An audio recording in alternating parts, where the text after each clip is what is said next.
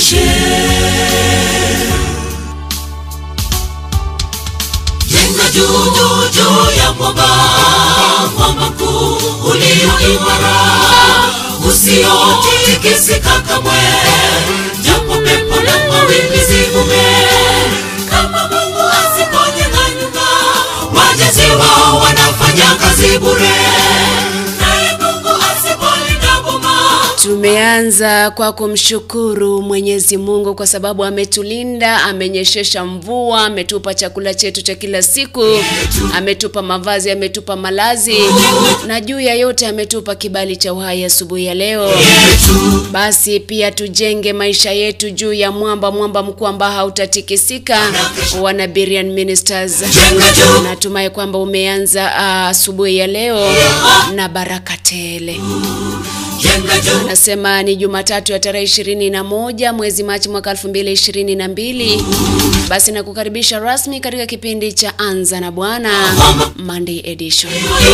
Naomba radhi kwa sababu Ijumaa singeweza kuwa nanyi kwenye Sabbath prep, lakini natumai kwamba yeyote yule ambaye alikuwa pale kwenye show mlibarikiwa sana. Good morning. Ala popote ambapo unasikiza asubuhi ya leo ama usiku wa leo, na kukaribisha tena kwa mara nyingine.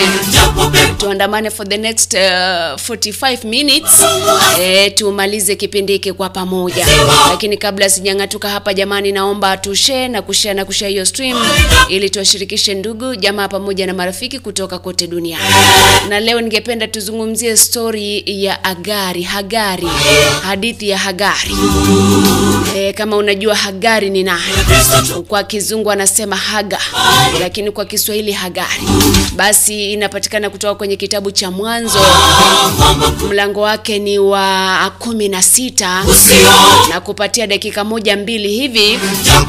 Na baada ya hizo dakika 2 tunaingia tusome moja kwa moja, tujifunze maneno 2-3 kutokana na ile hadithi ya Hagari. Nashukuru sana kwa watoto ambao naona pale kwenye ukurasa wa Facebook, wala ambao naona mmeshare stream, mbarikiwe sana. Lakini Mwanzo, kutoka kwenye kitabu cha Mwanzo mlango wake ni wa 16, tutasoma mafungu kadhaa.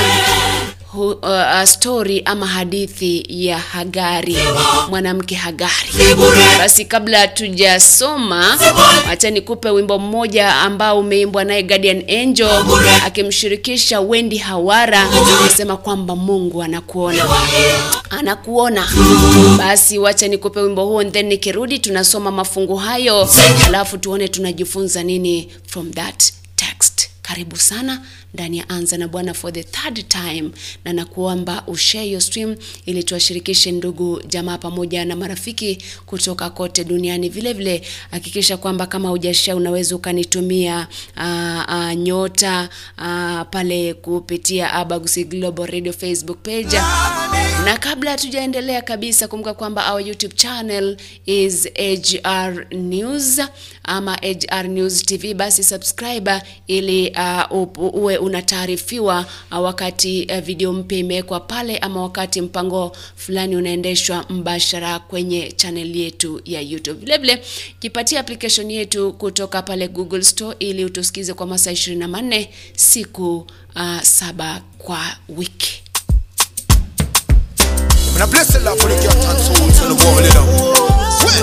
Alright, looks like Guardian Angel talking about Anza Na Bwana. You big, let's go. Akuona, wajifundo yawe. Simene ukudusa. Akuona, alini plani.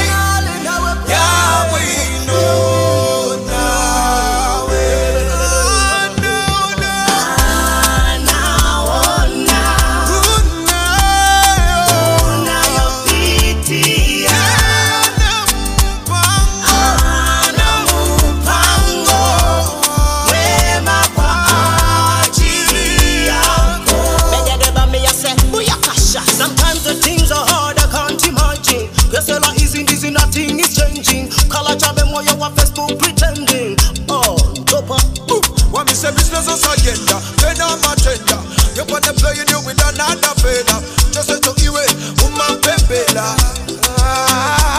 But don't you worry, trust in him. 'cause he's a Lord of grace and mercy. Blessings and honor are all in his name. Anaona unayopitia wewe. Akuona. Mene ukudusa mo.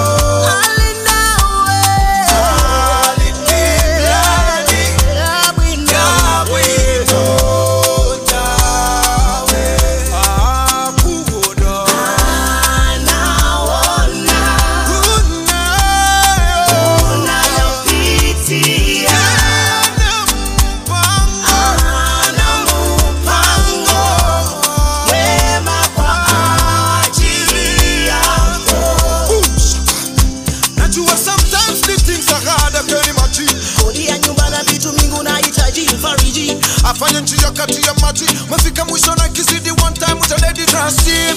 Call on him, believe in him.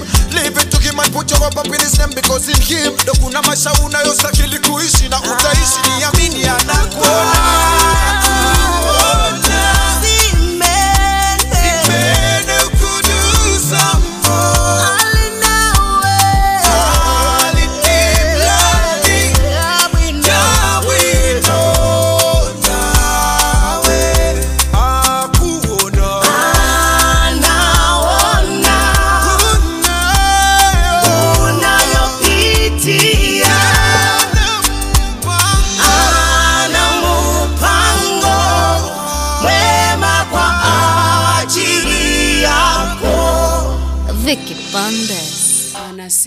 Anasema kwamba anakuona unayopitia na ana mpango mzuri katika maisha yako. Wimbo ambao umeimbwa na Wendy Hawara akimshirikisha msanii Guardian Angel. Mahali popote ambapo unasikiza kutoka asubuhi ya leo ama usiku wa leo,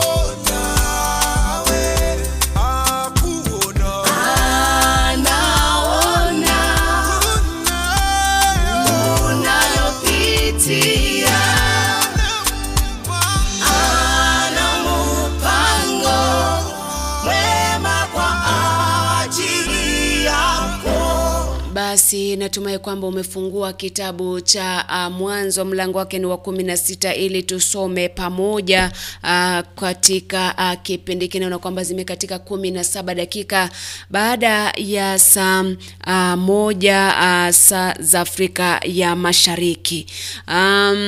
Zikiwa zime katika zile dakika, naona kwamba hapa mambo yanaenda sambamba kabisa, sijui mahali ambapo ulipo. Anyway, Mwanzo mlango wake ni wa 16, mstari wake ni wa kwanza. Tutasoma mafungu kadhaa pale ndani ili tubarikiwe sisi wote hapa ndani. Genesis chapter 16. Ningependa tusome kwa lugha ya Kiswahili kwa haraka tu. Kwa haraka tu tutasoma kitabu cha Mwanzo, mlango wake ni wa 16, mstari wake ni wa kwanza pale. Lakini shukrani za dhati Omete Ondari, naona umeshare na kurishare. Naona pia Enoch nani pale, anaitwa Eric Ongera, pia ameshare na kurishare stream. Barikiwa sana. Mwanzo mstari wake ni wa 16. Nitasoma moja kwa moja. Ni story ya Hagari pamoja na Sarai, ama kwa kizungu anamuita Sara, ambaye alikuwa mkewe Abrahamu. Inasema basi Sarai mkewe Abrahamu alikuwa bado hajamzalia mumewe mtoto, lakini alikuwa na mjakazi aliyeitwa Hagari kutoka Misri.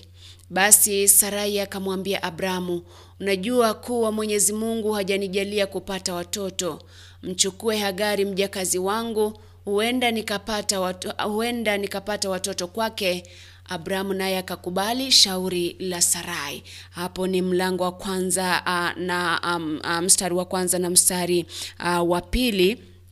Anasema kwamba Mungu yani Sarai ama Sara hakuwa amepata mtoto. Amekaa Sarai alikuwa karibu miaka 89 ambapo aliona mimi sasa naona umri umenizidi, kwa hivyo wacha nikamwambie huyu ndugu yangu, huyu mume wangu akamchukue mjakazi wangu Hagari ili akazae naye mtoto. Mstari wa 3 yasema hivi: kisha Sarai akampa Abrahamu Hagari mjakazi wake ambaye alikuwa Misri awe mke wake. Haya yalitokea baada ya Abrahamu kukaa katika nchi ya Kanani kwa muda wa miaka 10. Abrahamu akamchukua Hagari, naye Hagari akapata mimba. Lakini mara tu alipoona amepata mimba, Hagari akaanza kumdharau bi mkubwa wake. Sarai akamwambia Abrahamu, wewe utawajibika kwa ubaya ninaotendewa. Mimi nilikupa mjakazi wangu, lakini alipopata mimba mimi nimekuwa duni machoni pake. Mwenyezi Mungu na ahukumu kati yako na mimi. Lakini Abrahamu akamwambia Sarai, mjakazi wako yuko chini ya mamlaka yako, mfanyie upendavyo. Basi Sarai akamtesa Hagari mpaka akatoroka. Kufikia hapo tunajifunza nini kuhusiana na fundisho hili kutoka kwenye kitabu cha Mwanzo 16? Kwamba pia inanikumbusha story ya Hana na Penina, ambapo Penina yeye alijaliwa kupata watoto, Hana hakupata watoto. Kwa hivyo akawa akimkejeli, akimfedhehesha, akimcheka kwamba yeye hapati mtoto. Lakini nasema kwamba Mungu ana mipango mizuri ama katika maisha yako. Yeye anakuona, haijalishi unayoyapitia, Mungu anakuona. Pale tunaona Hagari amechukuliwa kama mke wa Abrahamu, amepata mimba, amezaa mtoto, alafu akaanza kumdharau yule master wake ambaye ni Sarai, yule ambaye ni mkubwa wake. Kumbuka kwamba yeye alikuwa mjakazi, alikuwa mtumwa, slave pale kwenye lile jumba la Abrahamu. Kwa hivyo baada ya yeye kupata mimba akaanza kumdharau Sarai. Zile fedhea na kejeli, wewe vile umekuwa mzee hivi hata hujajaliwa kuwa na watoto, mimi nimepata watoto, mimi nimepata mimba. Mambo kama hayo ni mambo ambayo hasa tunayashuhudia pia katika ulimwengu wa sasa, kwamba utapata kuna wanawake wameolewa 2 3 kwenye boma, mmoja hajajaliwa watoto, mwingine amejaliwa. Kwa hivyo unapata kwamba yule ambaye hajajaliwa, hajabarikiwa pale, unapata anafedheheshwa na kejeliwa na wale ambao wanavyo.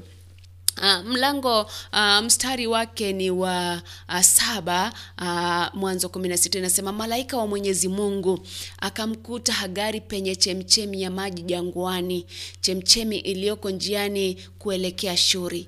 Malaika akamuuliza, Hagari mjakazi wa Sarai, unatoka wapi na unakwenda wapi? Hagari akamjibu, namkimbia bi mkubwa wangu Sarai. Yule malaika wa Mwenyezi Mungu akamwambia, rudi kwa bi mkubwa wako Sarai na umtii. Zaidi ya hayo, malaika wa Mwenyezi Mungu akamwambia Hagari, nitawazidisha wazawa wako hata wasiweze kuhesabika kwa wingi wao. Kisha huyo malaika wa Mwenyezi Mungu akamwambia, wewe ni mjamzito na utajifungua mtoto wa kiume, utamuita Ishmaeli, maana Mwenyezi Mungu amesikia mateso yako. Ishmaeli ataishi kama punda mwitu, atakuwa adui wa kila mtu na kila mtu atakuwa adui yake. Ataishi akiwa adui wa jamaa yake. Basi Hagari akampa jina Mwenyezi Mungu alizungumza naye huko, na hili jina alimuita ni hili, wewe ni Mungu aonaye. Kwa maana alifikiri, kweli hapa nimemwona yeye anionaye. Ndivyo maana kile kisima chaitwa Bela Hairoi. Kisima hiki kipo kati ya Kadeshi na Beredi. Baada ya Mungu kutazama yale mateso ambayo Hagari alipitishwa na Sarai, akapatana naye baada ya kutoroka, baada ya kufurushwa pale, akapatana naye akamwambia, wewe rudi kwa bi mkubwa wako na umtii. Na bila shaka kwa sababu ya mateso ambayo umepitia pale, nitakubariki na kizazi chako hakitahesabika. Lakini huyu Ishmaeli atakuwa na uadui na watu wengine, na watu wengine watakuwa adui kwake. Yeye atakuwa mtu wa kuinua panga kupanga, yeye atakuwa mtu wa kuleta vita. Kwa hivyo katika kila kitu ambacho tunafanya, fundisho ambalo napata kutoka pale, tuwe watu ambao tunaheshimiana katika jamii. Haijalishi umebarikiwa vipi, tuheshimiane katika jamii, wale wakubwa kwa wadogo, wadogo kwa wakubwa, wazee kwa kwa wale watu ambao ni wachanga ama wadogo, akina baba na akina mama, ndugu na jamaa, tuheshimiane. Pili, ukiwa wewe ni mfanyakazi mahali, unafanya kazi mahali, heshimu yule ambaye amekupa kazi. Hata kama amekupa, wanasema amekupa freedom ya kufanya kila kitu, heshimu yule ambaye amekupa kazi. Hata kama kwa upande mmoja ama mwingine wewe kuna vile una enjoy pale, heshimu yule ambaye amekupa kazi, heshimu your master, heshimu yule ambaye anakusaidia kwa njia moja ama nyingine. Na vile vile kama kuna yule ambaye anafanya kazi pale, guardian angel na hawara pale, unasema jamani, amekuona shida unazopitia na ana mpango mkubwa katika maisha yako, because he sees you. Ndipo Hagari akasema yeye ni Mungu anionaye, kwa sababu ameniona na nimekutana naye hapa kupitia kwa yule malaika ambaye alikuwa amefika kumzungumzia kuhusiana na yale ambayo Mungu alikuwa amemwandalia katika maisha yake.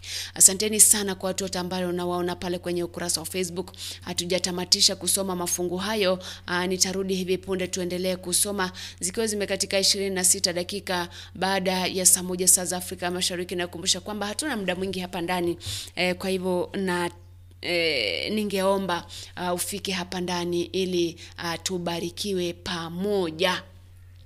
Yes, 26 minutes past the hour. Acha nikupe wimbo mmoja ambao umeimbwa naye Rose Muhando, unasema you are my mountain, kwamba Mungu ni mlima wako, Mungu ni mwamba wako ambao hautikisiki. Pale Birian wamekuambia jenga maisha yako, jenga nyumba yako mahala ambapo kwenye mwamba ambao utikisiki. Unakumbuka kuna ile story ambayo kulikuwa na watu wawili, mmoja akajenga nyumba kwenye mwamba, mwingine akajenga nyumba kwenye mchanga. Upepo na mvua viliponyesha na kuja, basi yule ambaye alikuwa amejenga nyumba kwenye mwamba haikuanguka, haikutikisika, lakini yule ambaye alikuwa amejenga kwenye mchanga hafifu, basi nyumba yake ikaporomoka, nyumba yake ikazama kwenda ndani ya mchanga. Na bila shaka tunafundishwa kwamba kila siku tumtegemee Mwenyezi Mungu, kwa sababu yeye ndio mwamba imara ambao haubadiliki na hautikisiki kamwe.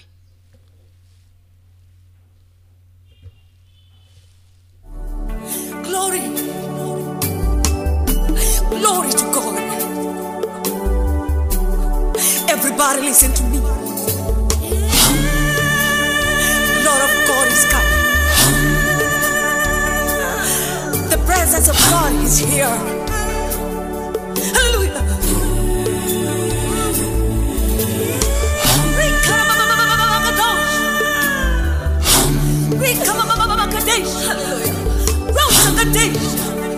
Hallelujah.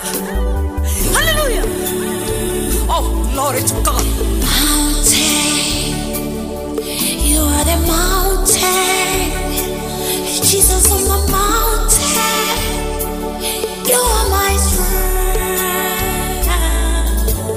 Mountain, you are the mountain, Jesus on the mountain. You are my strength. Mlima wangu, wewe ni mlima wangu. Yesu ni mlima wangu, nguvu yangu. Mlima wangu, wewe ni mlima wangu. Yesu ni mlima wangu, nguvu yangu.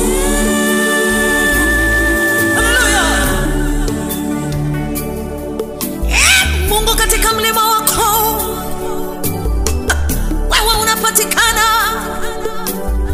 tena unajibu kwa moto. Mungu wangu, nikikuita unaitika, nikiomba unasikia, usimi wala uchoki, mwamba wangu.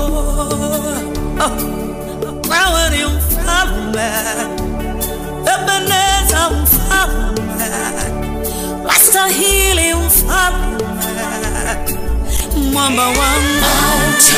Glory, you are the mountain. The mountain of fire. Jesus on the mountain, you are my strength.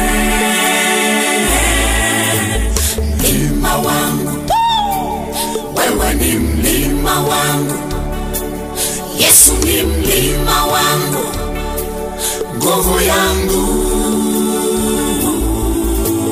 Mlima wangu, wewe ni mlima wangu.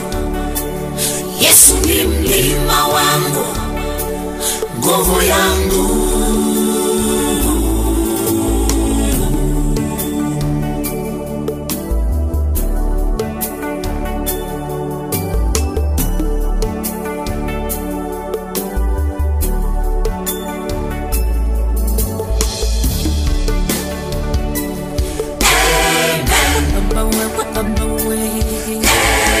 Hakika wewe ni mlima wangu, mlima mtakatifu.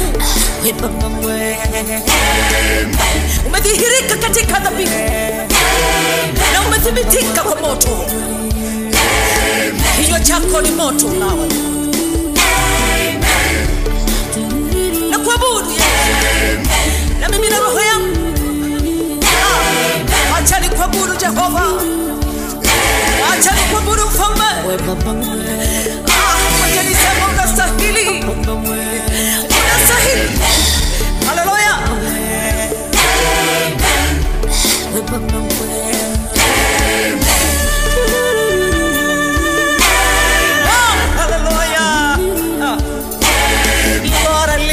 Amen, amen, amen. You are my mountain. Wimbo mtamu wake Rozi Muhando. Nasema kwamba wakati ambapo yule mtoto Ishmaeli alizaliwa, Abrahamu alikuwa miaka 86. Nakumbuka kwamba wakati Isaka alizaliwa, Abrahamu alikuwa miaka mingapi? 90. Kwa hivyo Mungu pia aliona kilio chake Sarai. Lakini kufuatana ama kushikanisha na fungu hilo, ukisoma kwenye kitabu cha Mithali mlango wake ni wa 15 mstari wa 8-9 pale, Biblia inasema macho ya Bwana yako kila mahali, yakimchunguza ama yakichunguza yule mbaya na yule mwema. Macho ya Bwana yako kila mahali na yanachunguza mwema na yule ambaye ni mbaya. Haleluya. Kwa hivyo usije ukawa ndio utatenda mabaya katika kumbi tofauti tofauti ukiwa umejificha. Labda binadamu hatutajua, lakini jua kwamba macho ya Mungu yako pale pale na kutazama. Yani imagine doing something, unajua kwamba it's wrong. Unajua kwamba unafanya bila mtu kujua ama kuona, lakini kuna yule ambaye anaona pale yale unayofanya kwa siri. Unasema kwamba yanayofanywa kwa siri yatajulikana kwa wazi. Utaulizwa siku fulani ulikuwa umejifungia pale nyumbani, ulikuwa umeenda mahali fulani, ukafanya hivi na vile, ukamtusi fulani kwenye mitandao, ukafanya hivi na vile through pseudo accounts ama zile account ambazo si za kweli, na utajibu.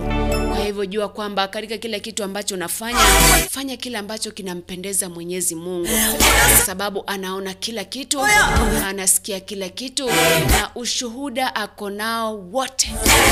Tangu ulipozaliwa, tangu ulipokuwa ulipotengenezwa pale tumboni mwa mamako mpaka sasa hivi, anaendelea kuweka inaitwa kurekodi pale. Sema siku fulani akafanya hivi na hivi, siku iliyofuata akafanya hivi, ile nyingine iliyofuata akaomba msamaha, akasamehewa, ile iliyofuata akafanya hivi na hivi. Kwa hivyo rekodi yako iko kikamilifu mpaka ile siku ambayo utaondoka duniani, rekodi yako itakuwepo pale. Kumbuka kwamba kuna Ramiz Works pale daraja 2 maeneo ya kwenye barabara ambayo inatoka Kisii kuelekea Kisumu. Ramiz Works specializes in kutengeneza magari pale, si kutengeneza lakini kurekebisha. Kama umepata puncture, kama unataka upakiwe rangi, na zile terminology zote zinatumika kwa magari. Ukitaka rekebisho lolote kwenye gari lako, pikipiki yako, baiskeli yako, basi fika pale Ramizworks. Nyumba moja ambayo inaonekana pale mkabala na mafuta ya Delta. Basi fika pale ukiwa na shida yote ya gari, limekataa kuwaka, lina nguruma visivyo, basi they can sort it out for you. Basi ukifika pale, you'll give testimony for yourself. 35 minutes past the hour, kitabu cha Isaya, na labda ndilo fungu la mwisho ambalo nitalisoma.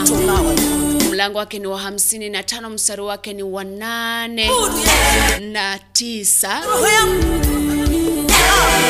Achani kuabudu Jehova. Nasema maana Mwenyezi Mungu anasema hivi: mawazo yangu si kama mawazo yenu, wala njia zangu si kama njia zenu. Kwa vile mbingu zilivyo mbali na dunia, ndivyo njia zangu zilivyo mbali na zenu, na mawazo yangu mbali na mawazo yenu. Yani in our human mind, labda mtu akikosea unasema this person deserves punishment, anahitaji kuadhibiwa. Unasema Mungu tafadhali muadhibu. Jua kwamba mawazo yetu na mawazo ya Mungu ni tofauti kabisa. There's a big difference. Kwa sababu anasema kwamba yeye mwenyewe ana adhabu ya kila mtu ambaye ametenda mabaya. Kwa hivyo jinsi ambavyo tunafikiria labda huyu angefaa kuhukumiwa kifo, Mungu anafikiria tofauti. Mungu anafikiria angefaa kusamehewa. Semwe wakati ule ambapo kuna yule mwanamke ambaye alipatwa kizini, wakamleta pale, wakamwambia Yesu, jamani, huyu mwanamke tumempata kizini, na kulingana na sheria za hapa, huyu anafaa kupigwa na mawe mpaka afe. Akainama pale Yesu akasema, jamani, kama kuna mtu kati yenu ambaye hajawahi kufanya kosa, ambaye hajawahi kutenda dhambi, basi na awe wa kwanza kumpiga jiwe ama kumpiga mawe. Alipoinuka kutoka pale chini, akagundua kwamba hamna mtu hata mmoja aliyesalia. Kumaanisha kwamba hatufai kuhukumu wengine, hatufai kuwahukumu kwa akili zetu za kibinadamu. Sema kwamba huyu anafaa kufanyiwa hivi na hivi. Mungu ako na mawazo makuu kuliko wanadamu, na hatuwezi tuka expect kwamba whatever we think ndio Mungu anafikiria.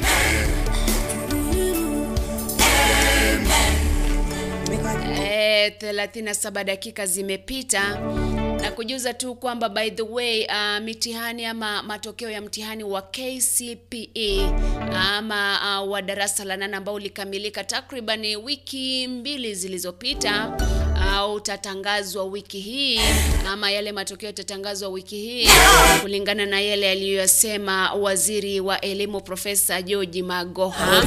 Na kumbuka kwamba wakati huo mitihani ya kitaifa ya kidato cha 4 ama KCSE inaendelea kwa wiki ya pili hii leo. Na tukisalia pale pale, kuna wizi wa mitihani ambao umetokea hapa na pale, hasa hii ya kidato cha 4 ambayo inaendelea. Na jana wale makachero wa DCI walinasa baadhi ya washukiwa ambao wamekuwa wakisambaza ile mitihani kwenye mitandao ya kijamii, na wale watapelekwa pale kotini wajibu mashtaka. Ndio wanasema kwamba kule wale ambao wanaitwa masterminds ambao hawajakamatwa, lakini wale makachero wako mbio sana kuwatafuta wale ambao hawajakamatwa. It's a vice ambayo mtu hasomi, mtu afanyi kitu, lakini mwisho wa siku anataka kuiba mtihani. Ni jambo ambalo ni la kusikitisha sana. Sasa ukipata kwamba yule ambaye ni mkuu ambaye anafaa kufundisha wanafunzi ama watoto maadili mema ndiye wa kwanza kutenda kile kitendo cha kupiga picha ama kufanya nini na kutuma kwenye mitandao ya kijamii, ni jambo la kusikitisha na si jambo zuri. Ni Nikirudi naenda kutambua baadhi ya wale ambao wameingia kwenye ukurasa wa Facebook pale wakashare stream, pamoja na wale ambao wamecomment pale. Na nina neno la mwisho ambalo nitakuhimiza nalo kabla sijangatoka hapa ndani. Meanwhile, acha nikupe one other song ambao umeimbwa na Buka SDA Church. Unasema asubuhi njema. Natumai wimbo huu utakubariki mahala popote ambapo upo.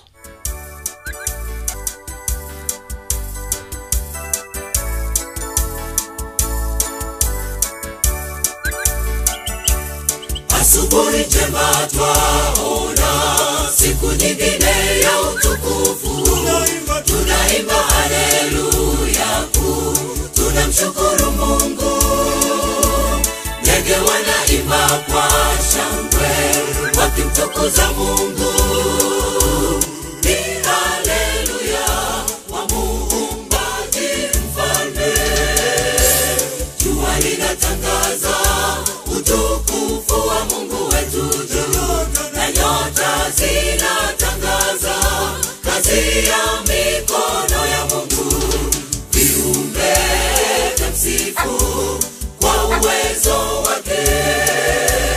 Jua linatangaza utukufu wa Mungu wetu juu, na nyota zinatangaza kazi ya mikono ya Mungu.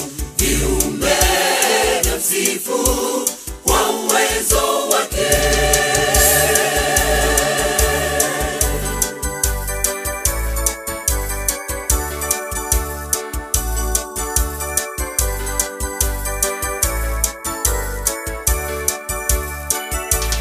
Angalia wanyama wote, angalia hata na mimea na maua yalivyopamba uso wa dunia hii. Angaza macho baharini, samaki wa majini, yote hivi sifa kwa Muumbaji Mfalme. Jua linatangaza utukufu wa Mungu wetu juu, na nyota zinatangaza kazi ya mikono ya Mungu. Viumbe vimsifu kwa uwezo wake. Jua linatangaza utukufu wa Mungu wetu juu, na nyota zinatangaza kazi ya mikono ya Mungu. Viumbe vimsifu kwa uwezo wake.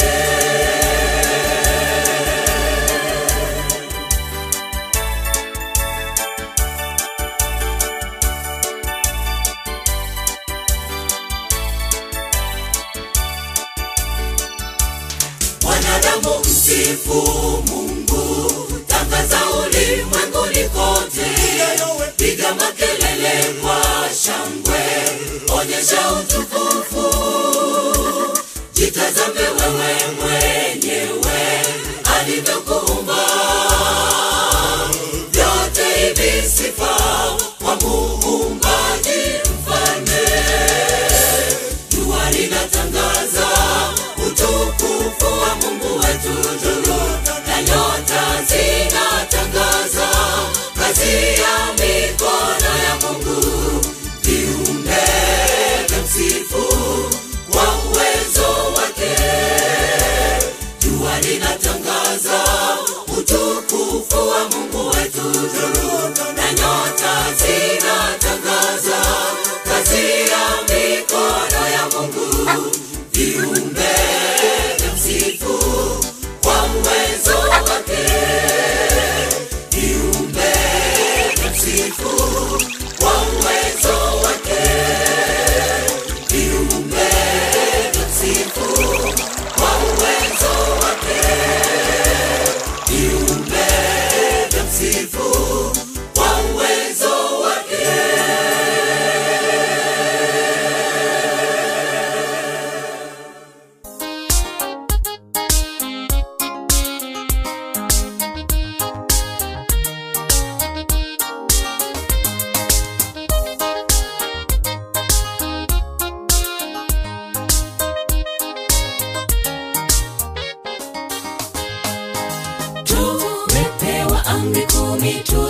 tuzishike, zikawe mwongozo katika maisha yetu. Tuzishike, tuziishi, tuzitunze, ziwe msaada kwa kila mmoja wetu. Pia Mungu asema tukivunja moja kati ya amri zote hesabiwa wa dhambi. Lakini pia Yesu asema kwamba amri ilokuu na ya kwanza ni upendo. Yatupasa ndugu tutambue, bila upendo hatuwezi fanya lolote, tutajidanganya. Ndiyo maana Yesu asema tupendane kwanza, ndipo tutaweza kukiri twampenda yeye. Maana ikiwa sisi bado hatupendani, hatuwezi mpenda yule ambaye hatumuoni. Tushikamane ndugu, tupendane kila mmoja, na itakuwa rahisi hata kumpenda Mungu.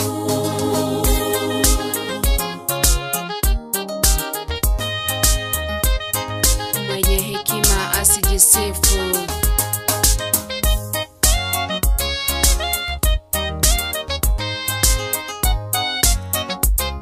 Naye mwenye utajiri asijisifu. Mitume walipoipokea nguvu ya Roho wa Mungu, walibadilika sana, wakaziondoa tofauti zao, wakafanya kazi huku wakimtii Mungu. Wote walivifanya vitu shirika, kila moja alizidisha upendo ndugu. Watu wengi walimpokea Bwana, wakadumu kuombeana wao kwa wao. Kanisa la Mungu likasitawi sana, hata utoaji ukawa mkubwa sana. Watu wakabatizwa, wakadumu kumwamini Mungu wa mbinguni na kudumisha upendo.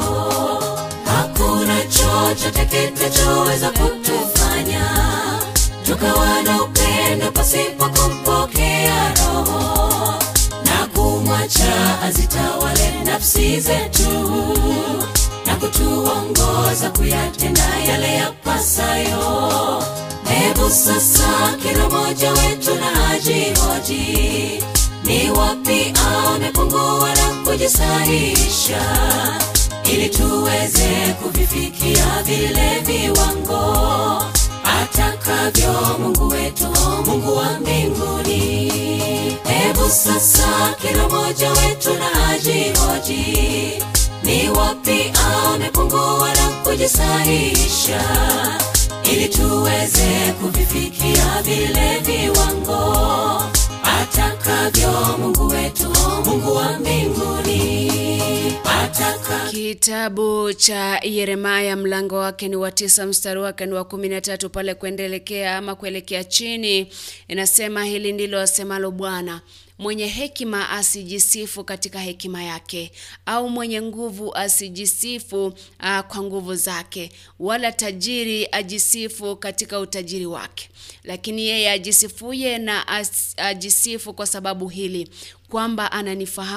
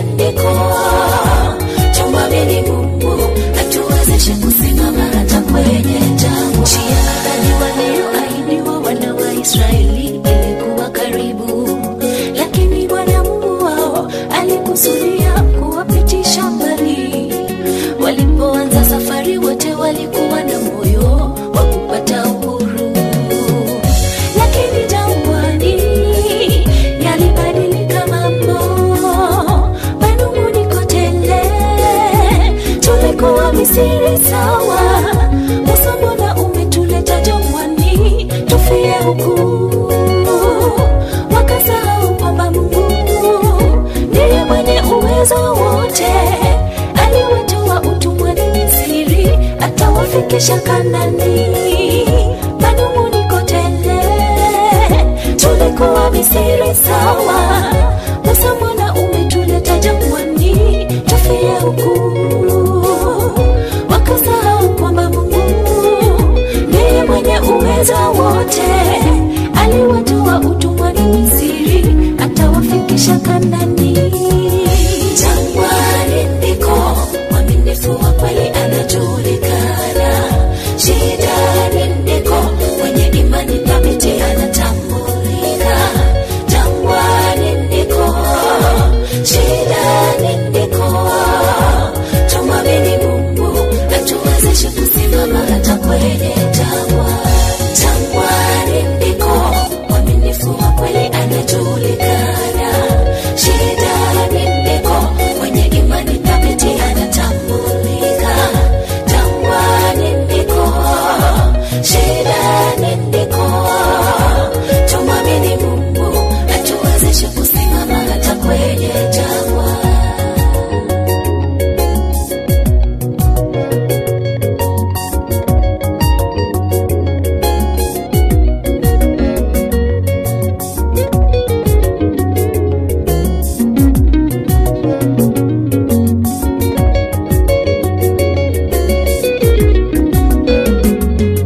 Jangwa yetu ni matatizo na masumbuko ya dunia tunayoyapitia. Tupaswa kuwa na imani kwamba Mungu wetu atatushindia. Tangu mwanzo wa safari tumeona makuu yote alotutendea Bwana. Kwa nini shidani tupoteze tumaini? Twanung'unika sana, Bwana hili na lile. Tumesahau yote alotenda mwanzo kwa ajili yetu.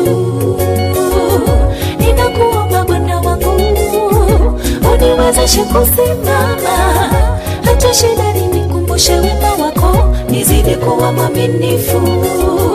Twanung'unika sana, Bwana hili na lile. Tunasahau yote alotenda mwanzo kwa ajili yetu.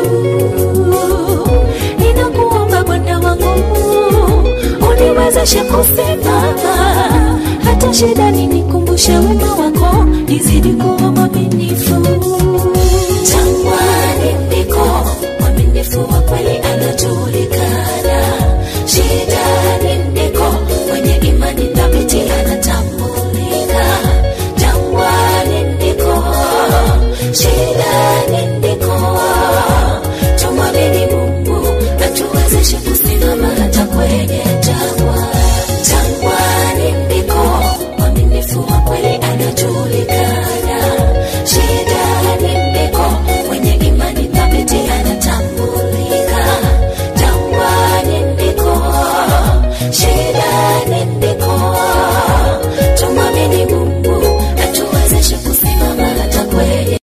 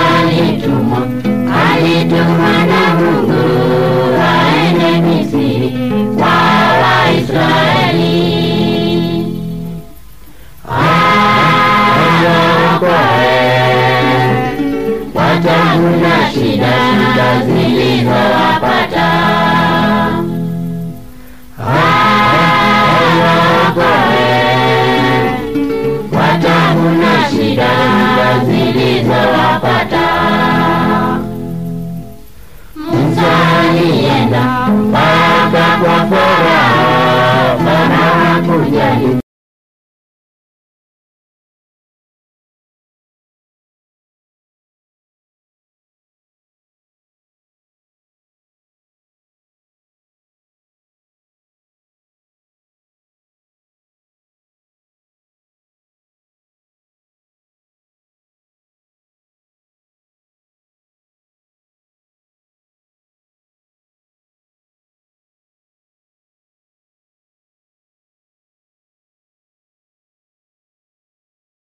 Maneno ya Musa,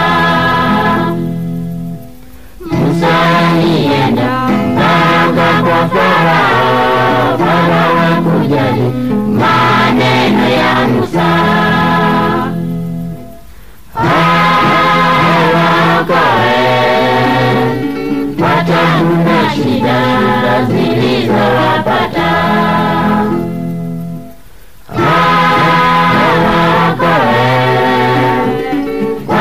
Kuna shida zilizowapata. Hasira za Bwana zikawa Misri, watu wa Misri walipata tabu.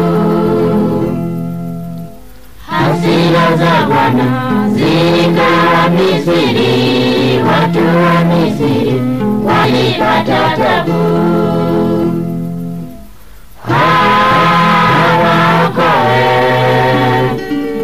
Tabu na shida zilizowapata.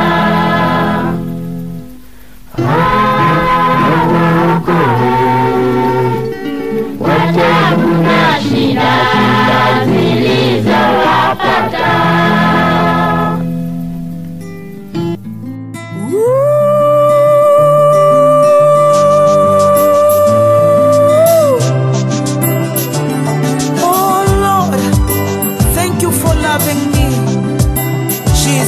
Hallelujah. You are my God.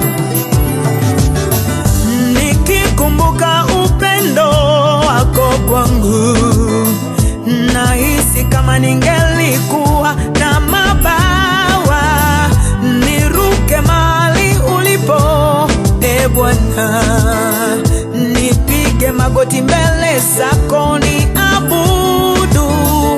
Wewe ni Mungu unanipenda jinsi nilivyo, ndiyo maana ninakuimbia Bwana wangu. Hallelujah. Thank you Jesus. Hallelujah. Wema kwangu, wewe ni wema kwangu. Wema kwangu Baba, wewe ni wema kwangu. Hallelujah. Thank you Jesus. So good to me, Lord. So good to me. So good to me, Yahweh. So good to me, oh Lord. So good, Yahweh. So good. Thank you, oh God. So good to me. Oh, Baba, ninakupenda Yesu, kwa wema wako kwangu. Isingelikuwa wewe Yesu, shetani angenimeza hai. Selibana umasikini zingenimeza hai. Ninakupenda Yesu, ninakuabudu Yesu, oh, oh. Hakuna kama wewe, oh.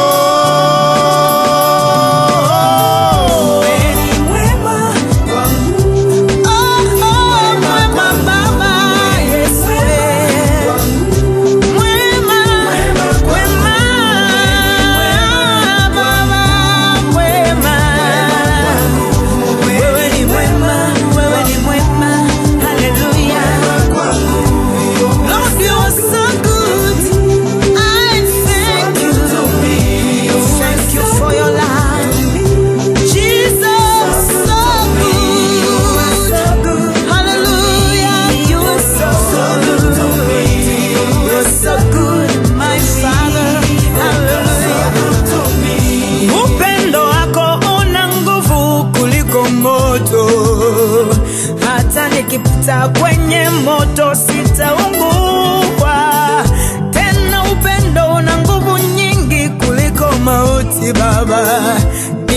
Bwana hata nikifa leo nitafufuka.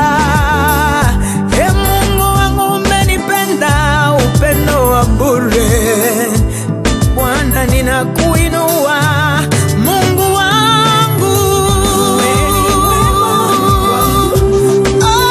Mwema Baba Yesu, mwema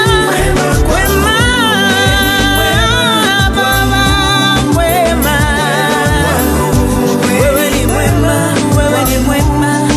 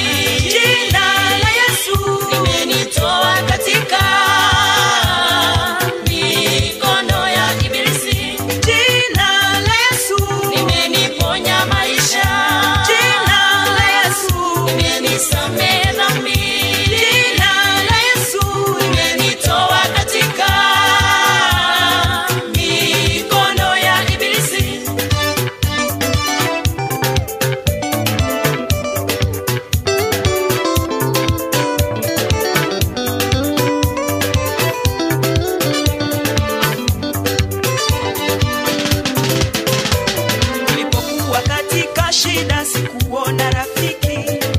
Magonjwa na shida yakanisumbua, masomo ya watoto nikashindwa kulipa, hata pesa za nyumba nikashindwa kulipa. Marafiki kanikimbia sababu ya shida, nilipoita jina la Yesu nikapata msaada, deni zote akalipa. Sasa nafurahi, furahi katika Bwana Yesu. Jina la Yesu limeniponya maisha, jina la Yesu limenisamehe dhambi, jina la Yesu limenitoa katika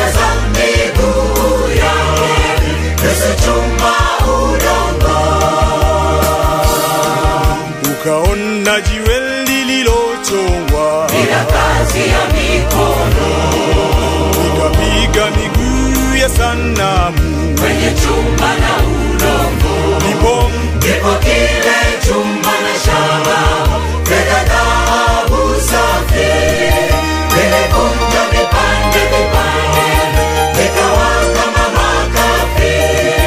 Nalo jiwe likawa mlima, likajaza dunia. Nalo jiwe likaja tawala, jiwe hilo ni Yesu.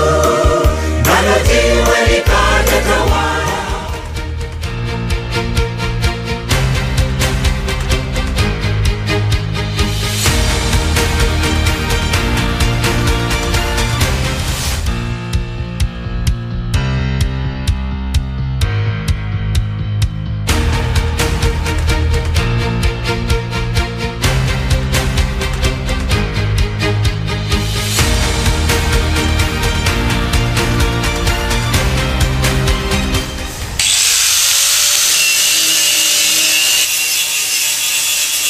Je, unahitaji kukarabati gari lako kwa njia yoyote ile? Usitie hofu. Dhibiti hali ya gari lako sasa. Ramizworks inakupa huduma bora zaidi. Hapa wanakupa huduma zote za gereji kwa magari ya kila aina. Ramizworks tuna deal na panel beating, spray. Je, unahitaji kukarabati gari lako kwa njia yoyote ile? Usitie hofu. Dhibiti hali ya gari lako sasa. Ramizworks inakupa huduma bora zaidi. Hapa wanakupa huduma zote za gereji kwa magari ya kila aina. Ramizworks tuna deal na panel beating, spray painting. Ukiwa na kazi yako, leta mali hapa, tunakufanyia kazi safi sana. Ramizworks inapatikana mjini Kisii daraja 2 kwenye barabara kuu ya Kisii Kisumu. Imekabiliana na Delta Filling Station. Tunashughulika na magari za accident. Gari imeharibika msuni inaletwa. Tunaomba watu wote walete magari zao hapa. Welcome Kisii. Kwa maelezo zaidi kuhusu huduma zetu, piga simu nambari 0728888603 au 0790178686. Ramizworks, huduma bora. Basi mpenzi mtazamaji na msikilizaji wa kipindi cha The Morning Brief, tunakaribisha tena katika siku nyingine ya kipindi hiki, Jumatatu tarehe 21 mwezi Machi 2022. Naitwa Masi Ontita. Nami ni Edwin Mukaya, ikiwa ni 21st. Unajua jina 21st imenikumbusha. Niliona pale Diamond aliulizwa jina akasema I'm 31st. How old are you? How old are you? I'm 31st. It's a common mistake. Si kwamba maybe alikuwa anamaanisha he just celebrated his 31st birthday. But ukiangalia muktadha, wajua aliulizwa why you thinking over your name, akasema no, I was trying to unbutton my unbutton his buttons. I'm 31st. Anyway, mpenzi mtazamaji, tunakukaribisha katika siku ya leo. Ni mengi ambayo tumekuandalia katika kipindi hiki cha The Morning Brief, lakini kwanza kukujuza tu mambo ya hapa na pale. Tumeona kwamba kuna mvua imerejea. Edwin Mukaya alikuwa amepanda mahindi pale, sasa hivi ana furaha kidogo. Jua liko sawa. Bado haijanyesha ile ya kutosha. Ndio, lakini kuna ile kama mtu mwenye amepanda, zile mbegu zinaweza zikachipuka. Kuliko previously a week 2-3 weeks bila mvua. Jamani, wakulima nao walikuwa wameteta sana. Vumbi ilikuwa imejaa. Ukipita tu ajua unagundua hata kama pengine ni vizuri hata ungeoga, manake unatoka kuvumbi. Ukikao ulikwenda safari uenda pale kama umechafuka, ingawaje ulikuwa umekoga. Lakini nashukuru kidogo tena kwamba kulikuwa na manyunyu. Sitaita mvua manake haikuwa ya kutosha vile. Unajua kuna sehemu ilinyesha mvua nyingi na sehemu nyingine ikawa ni manyunyu. Kwa hivyo lakini zote ni baraka za Mwenyezi Mungu, na tunajua kwamba ataendelea kuzimimina kwa watu wake. Naam, katika kipindi hiki tunajua kwamba mtihani wa kitaifa unazidi kuendelea na kuna mengi yaliyotokea pale jana ambapo kuna vijana kutoka shule ya ama chuo kikuu cha Rongo ambao walikuwa wamehusika na ile sakata ya wizi wa mitihani. Naam. Kwa hivyo ni baadhi ya patron wale vijana wa Rongo, kuna kijana mwingine ambaye ni wa Baringo Technical College ambaye pia alikamatwa kwa sababu ya kuhusika na ule wizi wa mitihani. Na kulingana na wale makachero wa DCI wanasema kwamba wamekuwa wakifuatilia ile wale watu ambao wamekuwa wakiiba ile mitihani na kutuma kwa wanafunzi na watu tofauti, na walipompata yule wa kwanza kutoka Baringo aliwaelekeza kwa yule mwenzake wa Rongo na yule mwingine akawaelekeza kwa mwenzake pia wa chuo kile kikuu cha Rongo. Mmoja pale anajulikana kama Evans Kipruto, anasomea information technology kule Baringo Technical College. Na pia wale wengine anasema kwamba walikuwa wametuma mitihani ile kutoka kwa ama kuelekea kwa wanafunzi fulani kutoka kule Molo, kwa shule za Silibwet na Sitoito Secondary Schools. Kwa hivyo walifuatilia ile link kwenye mitandao ya WhatsApp pamoja na Telegram na wakashika ama wakakamata. Lakini pia kuna wale ambao walikuwa wanawatumia sasa ile mitihani kutoka kule Nandi ambao labda ni wasimamizi wa mitihani ama walimu wakuu, na bado wanaendelea kutafutwa, kwa sasa hawajakamatwa. Naam. Na vile vile siku hii ya leo Magoha akifungua mtihani rasmi pale Kisumu aliweza kutoa rasmi kuna rules ambazo zinaenda kufuatwa katika vituo vya kufanyia mtihani. Pengine nitaziangalia moja kwa moja. Alisema the gates must be closed ama kept wide open throughout the day's examination hours to allow ease in monitoring all the process. Unajua kuna baadhi ya shule unapata kwamba milango imefungwa. Huwezi jua kama kuna mtu ako pale ndani na wanafunga ndio wakijua kama kuna pengine watu kutoka serikali ama Ministry of Education amekuja kisha wanabadilisha mambo mbio unaona. Wamesema kwamba the gate should be wide open. Hiyo ndio rule ya kwanza. And then rule number 2 alisema kwamba the security officers must sit at the positions where they have a full view of the examination materials for the second daily paper. Maana tunajua kwamba kama ile sakata ya jana aswa ile mitihani ambayo ilikuwa inafanywa afternoon ndo sana ilikuwa inakuwa leaked. So unajua unapata kitu fulani wamefungua ile mitihani mapema kisha wanapiga picha au wanatuma sio. Hivyo wanasema kwamba waweze wale security officers waweze kukua macho kuangalia ile mitihani aswa ile ya afternoon wakati inaelekea kufanywa. And then vile vile wanasema kwa the supervisors and invigilators must not take any time off from the examination rooms for any other activity while examinations are in progress. Inakuwa ni shida kidogo, kwa hivyo usiende hata haja. Yani you should not take kama ni 3 hours lakini ujue ni wengi kama inafuata na shule sio. Ikiwa mmoja ametoka ameenda haja mwingine yuko pale anaangalia, lakini sio kwamba wote wametoka mle darasani. Najua wote hawezi wakatoka, na ikiwa ni plan ya mmoja atoke aenda akatengeneze majibu akarudi. Najua ni jambo la kusikitisha sana. Kwanza umezungumza pale kwamba security officers wafanye kazi vizuri. Nikumbusha wiki iliyopita tulizungumzia kuhusiana na mmoja ambaye aliacha kuchunga mtihani akaenda kushika watu wa pombe.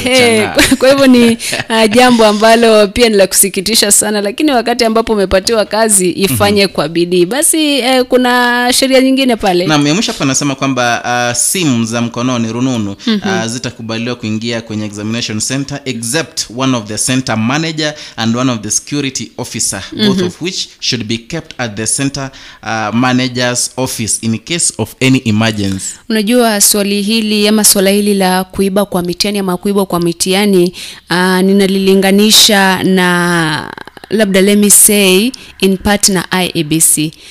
Morality, yani watu hawana maadili mema. Anaona kwamba lazima aibe. Same thing happens, unaona kwamba yale maadili ambayo labda Kenyans they don't trust IEBC, though atuzungumzie kura, lakini kutokuwa na maadili it's the root cause ya kuiba mitihani. Si kwamba mtu anataka kupita ndio utampatia hata hiyo Mkenya yote lakini asipite. Nishaona wengi. Mtu anasema unajua mimi nilikuwa na ule mtihani wote. Unaenda kupita. I'll pass the wanaita flying colors. Zile colors zinapeperuka. Naam. Mwisho mtihani ukija ukimuuliza majibu anakuambia bana ni kama kuna jambo ili happen. Walinionea. Mambo kama hayo. Kwa hivyo wakati wanafunzi wanajitayarisha kufanya mitihani tofauti, at least kama mzazi, kama mwalimu, wakalie pale, waambie wasome kwa bidii badala ya kungoja tu. Unajua tu there was a time by the way previously wakati mitihani ilileak sana. Watu wakapita mwaka wa 2015 haswa. I don't know, wakaja university, yani wanakuja 80,000 10,000 wanafunzi kwa university moja. Kwa hivyo ukapata kwamba hata yale masomo ya chuo kikuu yanakaa ni normal like any other. Kwa hivyo nadhani Wizara ya Elimu imejaribu sana kuweka mikakati tofauti kuhakikisha kwamba ule utovu wa nidhamu, hasa tukizungumzia wizi wa mitihani, unatamatishwa. Lakini vile vile sidhani kama ingawaje waliweka hizi rules bado zinaenda kusaidia kabisa, manake mwizi ni mwizi. Okay. Na kwa kawaida miaka ambayo imepita tumeona kwamba mikakati maalum imeweza kuwekwa ili kuhakikisha kwamba hamna wizi wa mitihani, lakini bado nagundua kwamba kunao wizi wa mitihani. Nakumbuka mwaka 2015 sijui alikuwa nani ule ambaye alikuwa amesimamia Wizara ya Elimu. Matiang'i. Si Matiang'i. Matiang'i alikuja baadaye. Amina Mohamed. Si Amina. Kuna mmoja alikuwa anaitwa jina lingine hapo. Pengine nimelisahau kidogo. Alikuwa anasema wizi hakuwa, hakuna pepa hata moja imelika. Hadi kwa televisheni tunaziona ndo zile pepa zimetoka, watu wamezitumia na zile tu zilikuwa kwenye exam rules. Unaona? Kwa hivyo sijui kwamba itafanyikaje, lakini jinsi Matiang'i ama pindi Matiang'i alipoingia kwenye hiyo docket, nina kwamba kidogo wizi wa mtihani uliweza kupungua kwa kiwango fulani, unaona. Na sasa hivi ndio nimeona tena kumeanza kuwa no wizi. Juu sasa itafanyikaje tena ili pengine uweze kupungua. Na hili linasababisha kwamba unapata kwenye vitengo fulani, unapata kuna unbacked people, watu walioiba mtihani wakaenda chuo kikuu wakaiba mtihani wakafuzu wakapata kazi. Unapata kwamba kazi yenyewe afanye vizuri. Kwa hivyo ni swala la maadili, kama wanafunzi, kama wazazi, kama walimu, tufundishe wale watoto maadili mema. I think that's the only thing ambayo itafanya wizi utamatike. Lakini ukipata wewe babako anaamua kupiga picha mtihani akutumie ili upite mtihani, basi wewe bila shaka ukiwa kwa the same docket you'll do the same. Kwa hivyo it's all about morality. Na tumeona watu wengi by the way they go to various universities, unapata mtu amechukua course zingine mwenyewe haiwezi, manake pengine aliiba ule mtihani akapita, akienda pale unapata mtu he or she keeps on hopping from one course to another. Manake anaenda pale na gundua mambo hapa ni magumu. Kwa hivyo tukue tu watu ambao ni I would say genuine integrity. I think integrity is the word. Accountability na maanisha utafanya kosa ndio uanze kuuni kama kuwa responsible, okay? I think tukue na integrity. Kama ni mtihani, fanya mtihani jinsi ambavyo umejiandaa. Kama hujajiandaa basi utafeli jinsi ambavyo hukujiandaa. Kwa hivyo katika ile docket ya elimu mimi nakashifu sana ule wizi wa mitihani ya kitaifa. Na vile vile la muhimu masi ni kujiandaa. Ukishajiandaa, mimi kuna uhakika kwamba mtu ambaye hakusoma, mtu ambaye hakujiandaa, ukimpatia ule mtihani au pitie kisha aende kufanya pengine mtihani ule ni kushua hata pita. Hawezi pita. Lakini yule mwenye alijiandaa hata ukimuibia ule mtihani atapita. Kwa hivyo jambo la muhimu hapa si wizi. Jambo la muhimu ni kujiandaa vilivyo, ama kuandaa wanafunzi wako, mtoto wako ili aende kukalia mtihani ule. Kwa hivyo unasema kwamba jiandae, lakini ukipatiwa mtihani usikatae. Si nasema la muhimu ni kujiandaa. Nilikuwa namaanisha kwamba hata kama uko na ule uhakika kwamba unaenda kupata ule mtihani wa kuibia ambalo ni muhali, manake ukipatwa kuna faini utapigwa, pengine unaweza risk kifungo. Lakini la muhimu ni kwamba jiandae. Ukishajiandaa basi mambo mengine yatafuatia, unaona. Mtu ambaye amejiandaa mtihani atakose ama apate atapita mtihani, unaona. Na vile vile kile ambacho utakipata hata kama umepata Kama umepata da, alama ile utapata ndo hiyo ya kwako, unaona. Kila Mungu akona mipango ya kila mtu. Kabisa. Wale wameanguka na bedhe mtihani inaenda kutokea KCP. KCP nao matokeo yatatangazwa wiki hii kulingana na uwepo ama kupewa kipaumbele ama kupewa nafasi ya kutangazwa na rais. Kwa hivyo I hope kwamba mitihani itatokea vizuri. Unajua there comes a time mitihani inatoka ndio.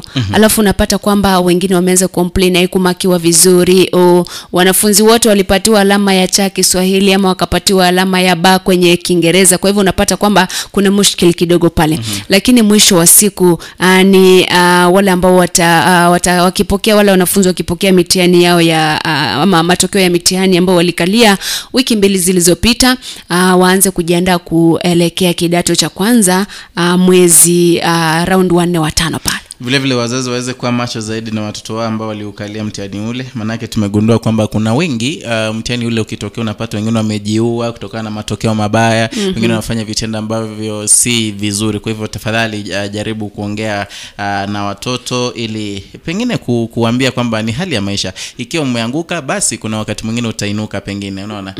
Naam, pengine tukitoka hapo tuangalie siasa kidogo.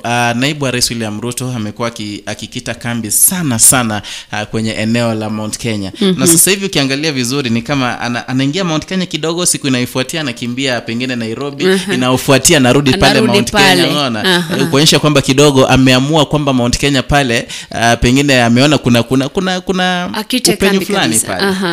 Nadhani kila mtu ambaye ni mwanasiasa na labda wale ambao wana tafuta kile kiti cha urais wanasema kikatiba kwamba they are free to campaign in any part of the country.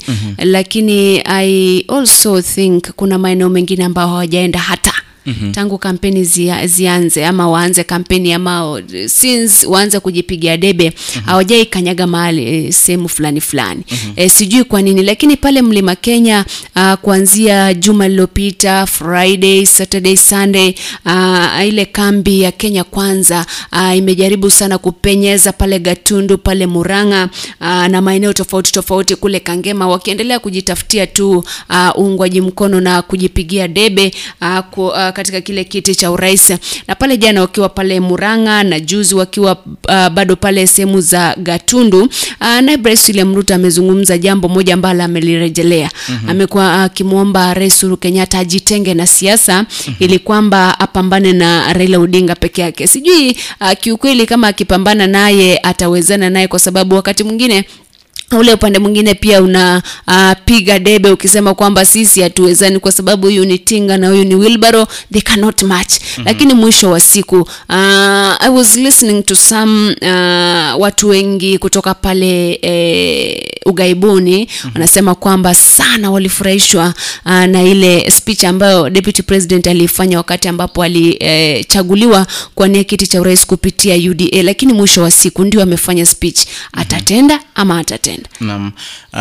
Na sijui kuna wengi walikuwa nasema kwamba kidogo William Ruto kwenda pale Ichaweri pale kwenye kijiji chake President Uhuru Muigai Kenyatta kidogo ilikuwa kwamba ni utovu wa nidhamu na vile vile kumkosea heshima. Sidhani ni utovu wa nidhamu wala kumkosea heshima. Ndo nimesema everybody is allowed to campaign anywhere. Hata Raila akitaka ataenda kampeni kwa backyard ya Deputy President. Kwa hivyo they are free to go and campaign there, lakini kitu ambacho hakifai kusemwa ama kuzungumzwa pale ni matusi, labda kumtusi mtu fulani. Wewe piga kampeni zako jinsi ambavyo umejiandaa kwa wale watu wa pale. Na vile vile niliona pale umezungumzia kuhusu pale London ambapo kinara ODM alikuwa, naibu wa rais vile vile alikuwa, mengi ametokea. Umezungumza kuhusiana na ile speech. Una kitamba sana mitandaoni, wengine wakisema ile ilikuwa nzuri, hii ilikuwa nzuri, lakini la muhimu je, yale ambao waliyasema utayatekeleza? Na vile vile niona wengine kutoka chama cha ama niseme muungano wa Kenya Kwanza wakipiga ama nisema wakicriticize ile tour yake Raila Odinga akisema kwamba alikuwa pale amelala tu. Maana yake kuna picha ilikuwa ikipita mtandao, sijui kama uliona, walikuwa kwenye kikao tu, lakini unamwona kwamba kidogo alikuwa amelala, na iliweza kuzua hisia mbalimbali mitandaoni. Lakini kwa yote tu bado pengine niseme ni siasa. Sidhani hata kama unajua wakati mwingine kwa mfano umepiga labda umeenda kazi huko kwa field a whole week throughout hujasimama. I think kuna wakati kuna exhaustion, wenda ukachoka. Kwa hivyo there is a point wakati uta feel drowsy, lakini wakati mwingine the people akikaa akiangalia chini unafikiria amelala. Kwa hivyo sidhani ama siwezi nikajua, lakini pia uchovu huenda ukasababisha mtu kuhisi usingizi. Nakumbuka rais alisema kwamba kile ambacho mzee anaona akiwa amekaa kijana hawezi akaona hata akiwa amesimama, sio? Pengine sijui nisemaje, lakini pengine ni siasa tu. Lakini niona pale walikuwa na watu wengi zaidi pale Moranga ambao kulikuwa na hisia tofauti vile vile, jinsi tumesema kwamba kidogo kuna wale alikuwa anasema kidogo kwamba sehemu hile kwenda pale pengine ilikuwa kumkosea heshima, lakini kwa upande wangu pia naona kwamba ni vyema, maana yake kila mtu anakubaliwa kwenda popote pale kwa campaign. Hata Raila Odinga anaweza enda pale the village, the backyard yake William Ruto aweze kuomba kura za kwake. And then another thing, Deputy President William Ruto hapingani na Rais Uhuru Kenyatta. Anawania dhidi ya Raila Odinga. Kwa hivyo yeye kwenda pale Gatundu wherever village yake doesn't matter. Wacha apige kampeni zake tu, watoke pale elekee kwingine. Na vile vile tukizungumzia Moranga bado nakumbuka kwamba Moses Kuria alikuwa pale, na kuna yale magumu ambayo aliyatamka ambayo yamezua hisia tofauti. Ukiingia mtandaoni bado unaona ndio yale tu yanazungumziwa. Ukiingia pale umeona kwamba imeanza kuleta kidogo ni mgawanyiko. Kuna wale wanasiasa wanasema this is profiling some of the tribes. Alipozungumza kwamba kulikuwa na oath ambayo iliweza kutekelezwa pale Ichaweri pamoja na ule mwanzilishi ama rais wa kwanza ambaye ni Jomo Kenyatta, akisema kwamba yule mtu ambaye pengine hajatairiwa kidogo haizi kuwa rais, haizi kuongoza nchi ya Kenya. Wakaweza ile inaitwaje kwa Kiswahili, the oath, agano ama nini, wakaweza kuifanya pale, kuitekeleza. Kwa hivyo Moses Kuria alikuwa anasema kwamba kidogo wale wazee pengine warejee pale ili waweze pengine kuondoa lakini naona kwamba imezua hisia tofauti. Kuna wale wanapinga, kuna wale kuna baadhi ya kabila ambazo zimeanza kusema sisi ndio tuachane jinsi tulivyo. Sijui unawezaje zungumzia jambo hili. Na ndiposa CACC bali tume tofauti zimejitokeza zikasema kwamba zitachunguza. Kumbuka kwamba before that Moses Kuria alikuwa amezungumza juu ya kuiba kura pale, na IBC ilikuwa imesema kwamba itachunguza, na iwapo atapatikana na hatia basi ataitwa mbele ya tume ile ili kujieleza. Lakini mwisho wa siku najua na nimesema mara si moja, wacha watu wapige kampeni safi. Wacha viongozi wapige kampeni ambazo si za kuleta mivutano na mafarakano kati ya jamii. Unajua kwamba ndio Kenya ni moja, lakini tuna jamii nyingi sana. Kwa hivyo tusiwe tuna profile jamii, tusiwe tunaleta mvutano katika ama baina ya jamii tofauti, kitu ambacho huenda kikasababisha vurugo. Kwa hivyo kivyangu nitasema hakusema vizuri ama hakufanya vizuri. Yeye angeenda pale apige kampeni, aseme pigia Ruto kura kwa sababu ya hiki na hiki na hiki, usipigie yule kura kwa sababu ya hiki na hiki. Lakini kuleta ile I think it's ethnic profiling si jambo la busara. Na vile vile niliona pale jana akisema kidogo hakuwa na shida na tribe ya Wajaluo, akizungumzia kuhusu the uncircumcision. Lakini ukumbuke vile vile, unajua aliweza kusema kwamba kidogo msimpigie Kihii kura, sio Kihii kumaanisha kwamba ni ule mtoto ambaye kutokana na ile mila ya Kikuyu ambao pengine niliweza kuambiwa kidogo tu, Kihii ni ule mtoto ambaye pengine hajaenda jando, sio? Kwa hivyo kidogo kutokana na kabila Wajaluo waliona kwamba kidogo iliweza kuwadhalilisha. Unaona, na pengine si vyema kwa upande wangu. Hizi kura zinatafutwa ndio, lakini at the end of the day kuna umoja utadumu.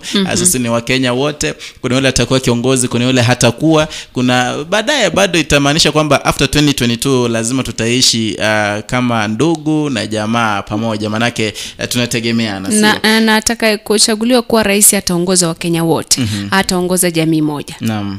Na vile unajua kabila tofauti tofauti tuko na mila zetu.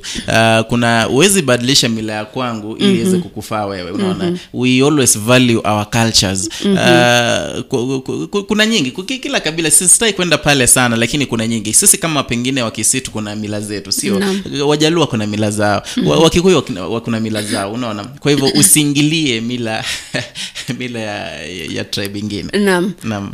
Kwa hivyo ni jambo ambalo litaendelea kuzungumzwa sana until labda DCI na tume nyingine labda huenda zikafanya uchunguzi, lakini hatujui. Lakini Moses Kuria sijui nitamcategorize wapi, kwa sababu at one point anazungumza vizuri, another anazungumza vibaya kabisa, the following day anazungumza vibaya zaidi, alafu baadaye anajitokeza anasema nilikuwa namaanisha hivi. Unaona, anazungumza kitu anasema no, I was misquoted. Nimesema mara si moja kwamba jamani, kabla kiongozi hujafungua mdomo wako ama kinywa chako kunena, kwanza chano unasema tafuna yale maneno kwanza, yatafune kabisa. Ukishaona kwamba ukiyatoa yatakuwa ya busara, then yatoe kwanza. Na vile vile ujue Masi kwamba jinsi naona hapo mwingine anasema kwamba politics is a dirty game. Na ndio hivyo kawaida ya wanasiasa hapa nchini. Ya leo nazungumza ndo hayo, unaona? Ni kupigana vita, you know? Unaua mwenzako ili pengine uweze kupenyeza. Unamuua kisiasa ili uweze wewe mwenyewe kupenyeza. Ndio hiyo politics. Lakini but should it be dirty? No, I was asking myself, unajua sisi ni Wakenya, sio? Ingawaje Moses Kuria anawania kiti cha ugavana pale Kiambu, pengine itafika wakati fulani pia yeye atake pengine kuuliza ama kusimama kiti cha urais, sio?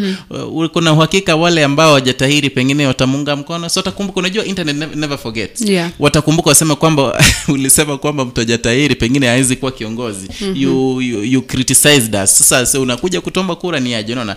Kwa hivyo kidogo ingawaje si wanasiasa ama sisi tunapiga kura nini ama tuna kampenia wale ambao ni preferred candidates wetu, tafadhali tujaribu kukadiria yale ambao tunazungumza, asije akazua hisia tofauti, vile vile asije yakagawana Wakenya katika pengine kwa kikabila, unaona? Na vile vile kwa some sectors mbalimbali. Na vile vile hakikisha kwamba unayoyasema yanakuza utaifa. You saying something that brings national unity. Usiseme kitu ambacho kinagawanya makundi tofauti, kinagawanya wanaume, wanawake na jamii tofauti. Naam. Na vile vile kabla hatujatoka hapo, kuna yale ambayo naibu wa rais aliweza kuyazungumzia akiwa pale eneo la Murang'a. Lakini ina jambo ama niseme the main subject alikuwa anaongelea pale ni kwamba Uhuru Muigai Kenyatta hata kama hataki kunisaidia, tafadhali aweze kuondoka niweze kumenyana na ule mzee wa kitendawili, kulingana na maneno yake ambayo aliyasema. Pengine unazungumziaje? Maana niliona wengi wakisema kwamba ile ilikuwa ni matusi, you know? Kulikuwa na matusi pale? Mimi sidhani kulikuwa na matusi. Deputy President William Ruto anasema jinsi anayaona. Alikuwa anasema kwamba mimi nataka nimenyane na huyu moja kwa moja, lakini kijaribu kuzungumza naye napata amejificha nyuma ya mtu mwingine. Kivyangu sidhani alikuwa matusi, alikuwa na state fact kivyake ambaye anaona inafaa kufanyika. Kwa sababu amekuwa akisema kwamba yule ni project na wao wamekuwa wakikana. Kwa hivyo I don't think ni matusi, alikuwa na state the obvious kivyake kama Ruto na kama Kenya Kwanza na kama UDA jinsi ambavyo anaona. Na vile vile tukiachana na Ruto, ingawaje wale wafuasi wa kwake hasa pale Kiambu, ndio kwa upande fulani nasema kwamba haikuwa vyema, maana kinaona Rigathi Gachagua akiongea maneno mengi, unaona, akizungumza vitu mingi tu. Lakini kwake naibu wa rais alizungumza akisema kwamba umetutesa, unaona? That is Kiambu. I want you to differentiate between Kiambu and Murang'a. Kuna mahali alisema kwamba I worked with you when you needed a brother. I want you to tell Mr. President, you have troubled us for 4.5 years. You chased us from departmental committees in the National Assembly. You destroyed our Jubilee Party. You have called us names. My friend, we worked with you throughout the country and prayed for your acquittal at the ICC. We are God-fearing and we leave everything to God. Hayo mazungumzo ya kwake ukilinganisha na yale ya Murang'a, kuna tofauti kidogo? Sidhani kuna tofauti, ni vile yale ya kwanza ilikuwa na flesh. Amezungumza umetufanyia hiki na hiki na hiki na hiki, which kama mimi Mkenya mimi sijui, yeye ndiye anajua. Na kule Murang'a nadhani alizungumza tu direct point bila kuweka flesh pale ndani. Kwa hivyo mimi sidhani tofauti ipo. Tofauti ni ile ya hapa ameweka flesh, umetufanyia this and this, tumekufanyia hiki na hiki na hiki, so why are you doing this to us? Naam, kwa hivyo sidhani kuna tofauti kivyangu. Haya, pengine niangazie Azimio la Umoja, ambao tunaona kwamba ile timu ya Azimio la Umoja ilikuwa pale eneo la Nairobi, haswa Embakasi, ambapo aliweza kuzungumzia mengi zaidi. Haswa kama uliangalia tangia siku ya Jumamosi, walikuwa wanazungumzia zaidi kuhusu Moses Kuria na yale ambayo aliyatamka. Kuna wale aliongea mambo siasa ni chafu, alikuwa anaongea mambo machafu zaidi. Sijui utazungumziaje hilo? Nadhani ikiwa kiongozi mmoja amesema mambo machafu dhidi ya mwingine, I don't think it's proper wewe kwenda kumjibu kwa mambo machafu zaidi. Unaona, mtu wako, mimi nikuje niseme Edwin ako hivi na hivi na hivi, unajua kwamba yale ni matusi ama nimesema vibaya kukuhusu, it doesn't give you a right kuenda pia wewe useme maneno machafu kunihusu. Kisiasa ukumbuke ni siasa. Ndio ni siasa, lakini kimorality sasa, kimaadili, nadhani haitakuwa haingekuwa vizuri waende tena wao wazungumze mambo dhidi ya hao, lakini ni siasa, ndio tunaelewa. Na mambo ambao walizungumza, unajua wale baadhi ya wale watu ambao walikuwa Azimio la Umoja campaign ni wale watu previously wamekuwa kizungumza mambo machafu. Sasa hivi ndio wameanza kujiondoa pale kidogo kidogo. Previously wamezungumza mambo machafu, labda hatua zikuchukuliwa, lakini sasa hivi mmoja akisema kile, unajua when you repeat what somebody said, you amplify that thing. Kwa hivyo nadhani si vyema wao kuzungumza yale yaliyozungumzwa na Moses Kuria, because they amplified it became a bigger thing. Kila mtu sasa akaeka flesh yake, waanza kuinterpret kivyao. Nadhani ni si jambo la busara kivyangu. Naam, niliona pale Embakasi East Babu Wino akizungumza, kuna jambo alizungumza kidogo niliona kwa upande wangu si jambo la busara kulizungumza mbele ya hadhira. Unajua ingawaje Moses Kuria ndio alizungumzia kuhusu kutairi, you can't be mentioning the word foreskins in front of the people you want to lure wakupatie corona. Na kidogo naona kwamba kidogo ndio siasa ni mchezo mchafu, lakini waache wanaojua kuucheza waucheze. Ndio maana nasema actually politicians, you know, they will always be propaganda and lying and all that stuff, lakini hakikisha kwamba what you saying does not segregate, haibagui mtu. Okay, kwa sababu at the end of the day utapata umegusa mtu ambaye alikuwa on the brink of breaking. Alikuwa na stress, alikuwa anataka kuchukua hatua fulani, lakini kitu ambacho ulikisema kikamsukuma sasa. Kama alikuwa anataka kuchukua and then anachukua. So I think ni vizuri iwapo, I know siasa zitawahi kuwa safi, but the way the words you speak kutoka kwa kinywa chako, you measure them. Kuna mtu atatumia jina mom, kuna mwingine atatumia jina mother. Kutakuwa na tofauti fulani. Kwa hivyo jinsi ambavyo unatumia maneno yako, na kumbuka kwamba they are perceived differently from different regions, kwa sababu sisi ni Wakenya ndio, lakini tunakaa mataifa ama sehemu tofauti tofauti, na tuna zile cultural practices, tuna the way we understand things. Kwa hivyo ukisimama kwenye labda national television, unazungumza mambo ambayo mtu ambaye Turkana atachukulia different na mtu ambaye ako mtu ambaye ako Lamu atachukulia tofauti na mtu ambaye ako Kisumu. Kwa hivyo nadhani wakati unazungumza, ndio zungumza maneno unazungumza, lakini jamani yapime kwanza kabla hujazungumza. Na kabla hujaangalia atujangazia kuhusu DPP, pengine ni kujuza mpenzi mtazamaji, Sabina Chege ambaye ni women representative wa Murang'a amekuwa amepotea sana, hajaonekana kwa muda sasa. Unajua kwamba alikuwa anakuwa mstari wa mbele zaidi kwenye hizi kampeni za Azimio, alikuwa anaonekana kwenye ulingo wa siasa, lakini kidogo ameweza kutulia. Na vile vile wale wanaomfuata mtandaoni pale Twitter, unaona kwamba kidogo siku hizi yeye ni kuweka mavazi tu, anapost na mavazi, unaona sijui ana lengo lipi. Na vile vile kuna wakati aliweza kusema 35% loading. Watu wakaanza kukisia pengine anaelekea UDA inakuaje, unaona. Lakini hapo jana angawaje jana mtandaoni ilikuwa imetrend sana kwamba Sabina Chege ameweza kudecamp, ameweza kudicha Jubilee na kuingia UDA, lakini sivyo, manake aliweza kuregea pale mtandaoni akasema yeye bado ni Jubilee. Alisema Jubilee ni sisi. Kwa hivyo maybe to make it clear kwamba Sabina Chege bado kidogo hajatoka Jubilee akaelekea UDA jinsi wengi walikuwa na kisia. Na mnakumbuka kwamba leo ni 21st, so zimesalia siku 5 kuhama kutoka kwa vyama kutoka A to B kusitishwe, kwa sababu at that point wale ambao ni wandani na washikaji wa vyama tofauti majina yao yatakuwa yamepelekwa kwenye msajili wa vyama Anderitu, na bila shaka by April 9th yatakuwa yamekabidhiwa IEBC. Kwa hivyo ni katika zile harakati za mwisho kuhakikisha kwamba if you're independent, you're independent. Kama uko na tinasa kama uko ODM, kama uko UDA uko UDA, and so on and so forth. Kwa hivyo nadhani some other people are trying to wanasema kicks of a dying horse. Unajua sometimes online users they can shurutisha you kujoin chama hata kama uko unataka. Kwa hivyo wakati mwingine they do that, ameingia hapa ametoka hapa, ili labda kumshurutisha kwa njia moja ama nyingine kujoin chama, lakini mwisho wa siku kila mtu ana uamuzi wa kwake. Ambaye nani kumbusha kwamba kuna yule anayejiita, sijui anajiita ama ni watu namuita Ndama Emoli kutoka maeneo ya Kisii, Josh Mangi. Sijui sasa hivi anaelekea wapi. Leo na mtandaoni wengine wakisema kwamba kuna tetesi kidogo kwamba tena anaweza toka UDA aingie Azimio tena.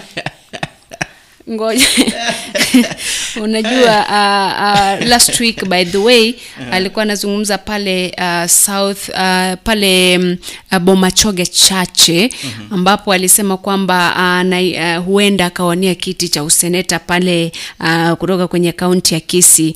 Niliona watu wengi sana wakimcastigate na kumuuliza kwa nini hana msimamo, kwa nini anatangatanga, kwa nini anahama hapa anatoka pale. Wengi sana walimkosoa kwa sababu ya kule kutokuwa na msimamo kwa kwake. Pale awali alikuwa anasema atawania ugavana mara hapa mara pale. Kwa hivyo ni mtu ambaye amekanyaga na hapa na pale, hajui msimamo wake. Kwa hivyo huwezi jua kama kesho atamka ingie DAPK Kenya ama ingie Ford Asili. Okay, kwa hivyo ni mtu ambaye kupitia kwa zile comments niliona pale, mawazo ya watu hawamwamini. Wale wapiga kura wa Kisii hawamwamini mahala pale yupo. Naam. Sijui ikiwa sasa hivi tena ataelekea kwingine sijui itasemaje, lakini ni sawa tu. Unajua ni kama yule dereva, unajua dereva wa magari ukiwa pale pengine unarudi reverse, unapata kuna wengi wanakuelekeza kata east side, mwingine anakuambia kata east side, sasa nyorosha. Unajua kila mtu akikwambia ufuate kila mtu, pengine unaweza gongesha gari la kwako au unaweza cause accident. Sasa ni kama Mange akienda kijiji fulani, watu wamwambie wewe ulifanya makosa kuingia UDA, ungekuwa ODM. Akirudi kwake anafikiria acha nirudi ODM, anakimbia anapiga simu pengine kurudi ODM kidogo. Akienda kwingine, akienda pengine South Mogrango pale, anaambiwa hapa sasa UDA. Unajua ikiwa unataka kupenya sasa, ukitaka kura zetu sasa ni UDA. Baada anaenda tena anakimbia pale na acha nirudi tena UDA, unaona. Hivyo sijui itakuwaje raundi. Acha tungoje kabla wafunge tuone kwamba ikiwa tena atatoka pale UDA aweze kuelekea chama kingine. Basi mpenzi mtazamaji na msikilizaji, tutaelekea kwenye break kidogo, dakika moja, kisha tukirudi tutakuwa tunakujuza kuhusiana na zile kesi ambazo zimeanzishwa kuhusiana na magavana 3 za ufisadi.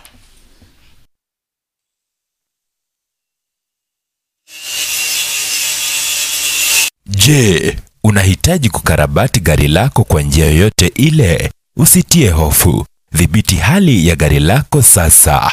Ramizworks inakupa huduma bora zaidi. Hapa wanakupa huduma zote za gereji kwa magari ya kila aina. Ramizworks tuna deal na panel beating, spray painting. Ukiwa na kazi yako, leta mali hapa, tunakufanyia kazi safi sana. Ramizworks inapatikana mjini Kisii daraja 2 kwenye barabara kuu ya Kisii Kisumu. Imekabiliana na Delta Filling Station. Tunashughulika na magari za accident. Gari imeharibika msuni inaletwa. Tunaomba watu wote walete magari zao hapa. Welcome Kisii. Kwa maelezo zaidi kuhusu huduma zetu, piga simu nambari 0728888603 au 0790178686. Ramizworks, huduma bora kwa bei nafuu. Je, unahitaji kukarabati gari lako kwa njia yoyote ile? Usitie hofu. Dhibiti hali ya gari lako sasa. Ramizworks inakupa huduma bora zaidi. Hapa wanakupa huduma zote za gereji kwa magari ya kila aina. Ramizworks tuna deal na panel beating, spray painting. Ukiwa na kazi yako, leta mali hapa, tunakufanyia kazi safi sana. Ramizworks inapatikana mjini Kisii daraja 2 kwenye barabara kuu ya Kisii Kisumu. Imekabiliana na Delta Filling Station. Tunashughulika na magari za accident. Gari imeharibika msuni inaletwa. Tunaomba watu wote walete magari zao hapa. Welcome Kisii. Kwa maelezo zaidi kuhusu huduma zetu, piga simu nambari 0728888603 au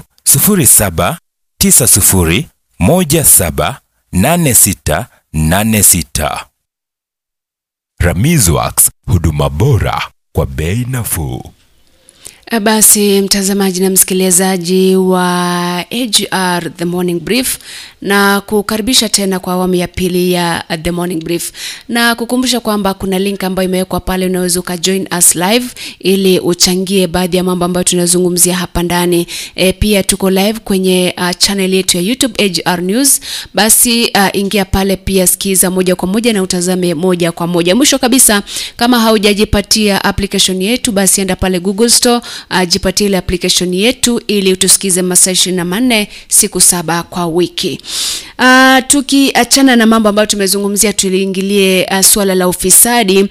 Ile tume ya kupambana na ufisadi EACC ilikuwa pale awali imefanya uchunguzi kuhusiana na magavana tofauti ambao wana kashfa za ufisadi. Kati ya magavana hao ni gavana Anne Waiguru wa Kirinyaga, gavana Fahim Twaha kutoka kule Lamu, gavana James Ongwae wa Kisii, gavana Dado Godhana kutoka kule Tana River na magavana wengine tofauti. Lakini wiki iliyopita ama wiki hii, afisi ya ama mkurugenzi mkuu wa mashtaka ya umma ameidhinisha kufunguliwa mashtaka kwa Dado Godhana ambaye ni gavana kutoka kule Tana River, na baadhi ya yale ambayo amefungamanishwa nayo ni sakata za ununuzi wa baiskeli, ununuzi wa magari, ununuzi wa pikipiki kwa bei ambayo ni ya juu zaidi ikilinganishwa na ile ya sokoni. Kulingana na DCI pale, anasema kwamba ama kulingana na EACC wanasema kuna watu tofauti ambao walikuwa wameleta tenders pale, wamequote pesa zao. Kuna mmoja ambaye alikuwa amequote bei ya ile bidhaa kwa market value ama ile bei ya pale sokoni, na kuna mwingine ambaye alikuwa ameexaggerate, na yule ile kamiti ambayo ilikuwa inaongozwa na Dado Godhana ikachukua yule ambaye alikuwa ameweka bei ya juu zaidi. Kwa hivyo zaidi ya shilingi milioni 100 ama milioni 70 ziliweza kupotea kuhusiana na kule kununua kwa vile vifaa zile bidhaa. Ni jambo la kusikitisha sana. Nakumbuka kwamba pia EACC imesema kwamba pia wanajaribu sana wahakikisha kwamba Kirinyaga Governor Anne Waiguru pia anafunguliwa mashtaka kuhusiana na ile sakata ya NYS ambayo ilifanyika hapo awali katika kile kipindi cha kwanza. Kwa hivyo ni mambo ambayo yanaendelea kufanyika, lakini najiuliza why now? Why now? Interest. Kwa sababu ukiangalia they have had time 2 years, 3 years, 4 years, 5 years za kuchukua labda DPP kuanzisha ile kesi. Sasa mimi nilikuwa tunajiuliza kivyangu, mbona sasa hivi wakati ambapo labda tumeona wamejiweka kwenye miungano tofauti kwenye sehemu tofauti, je, and they going to start saying we are being victimized or what? Kwa sababu EACC pia ilikuwa inasema kwamba they have looked at alisema on TV, tunasema kwa TV hatujatoa ama wale watu ambao tunashtakia hawajatoka Azimio ama Kenya Kwanza, they are from both sides of the political divide. Kwa hivyo lakini mwisho wa siku mimi nachotaka kuona ni kwamba kama ako na ile kesi na anapatikana na kosa, basi sheria ichukue mkondo wake. Naam. Pengine mpenzi mtazamaji, kukujuza mbali na hayo, kuna yule naibu gavana ambaye alikuwa amekosa sana, si kukosa, kukosekana. He went missing in action for over 4 years tangu pengine achaguliwe mwaka 2017. Anaitwa jina ngumu sana, Dr. Atudo Nyang, ambaye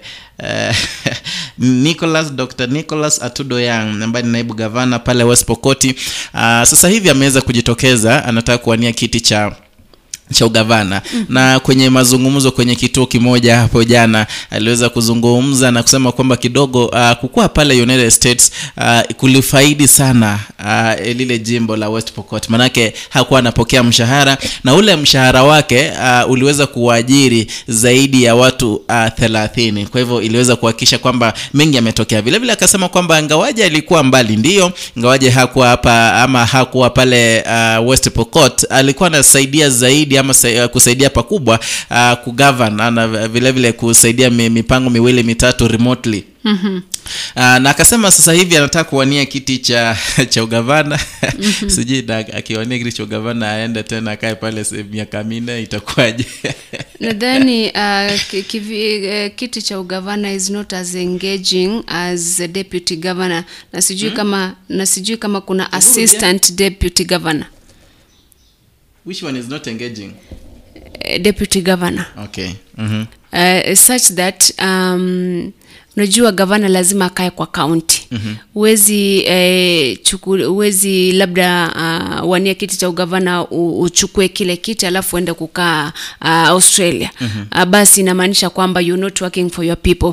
Lakini pia nadhani kisheria labda alikuwa lakini kama alicontradict some shares kwa katiba ama kwa hizo sheria za governance. Si kuna tume ambazo zilikuwa zinajua ako pale US, ako pale hayuko hapa. Mbona labda hangeondolewa pale? Kuna MCS kwa maeneo bunge wale kwa ile bunge ya Pokot. Mbona hawakumtoa?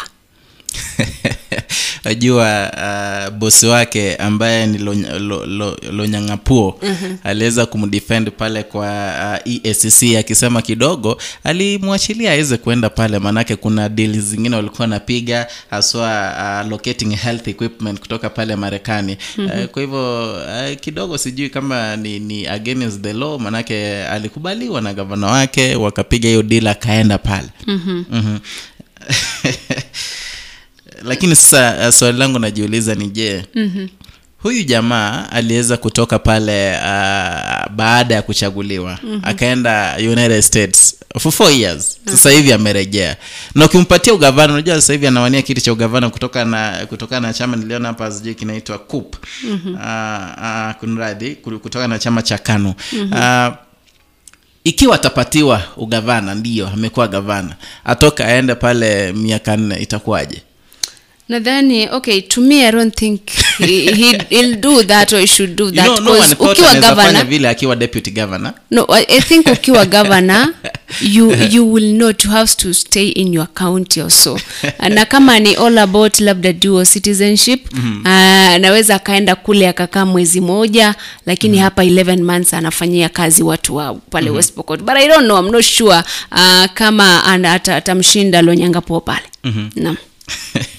Lakini kuna mali Longanyapu alisema kwamba pengine acha ni quote, alisema kwamba the governor in 2019 told the Senate that after the equipment arrived, unajua alisema kwamba anaenda pale kutetea ili aweze kupata the health equipment. Alisema after the equipment arrived, he prolonged his stay. So I told him now we can no longer have any reason to explain to anybody in West Pokot why you should continue being paid. Kwa hivyo 2019 ndio mshahara yake iliweza kusimamishwa, unaona. Na unajua kwa wakati mmoja Governor Lonyangapuo amemtetea sana Atudonyang. Alafu pia mwaka 2018 pia alijitokeza wakati ambapo alisema anataka kuwania kiti cha ugavana mwaka 2022.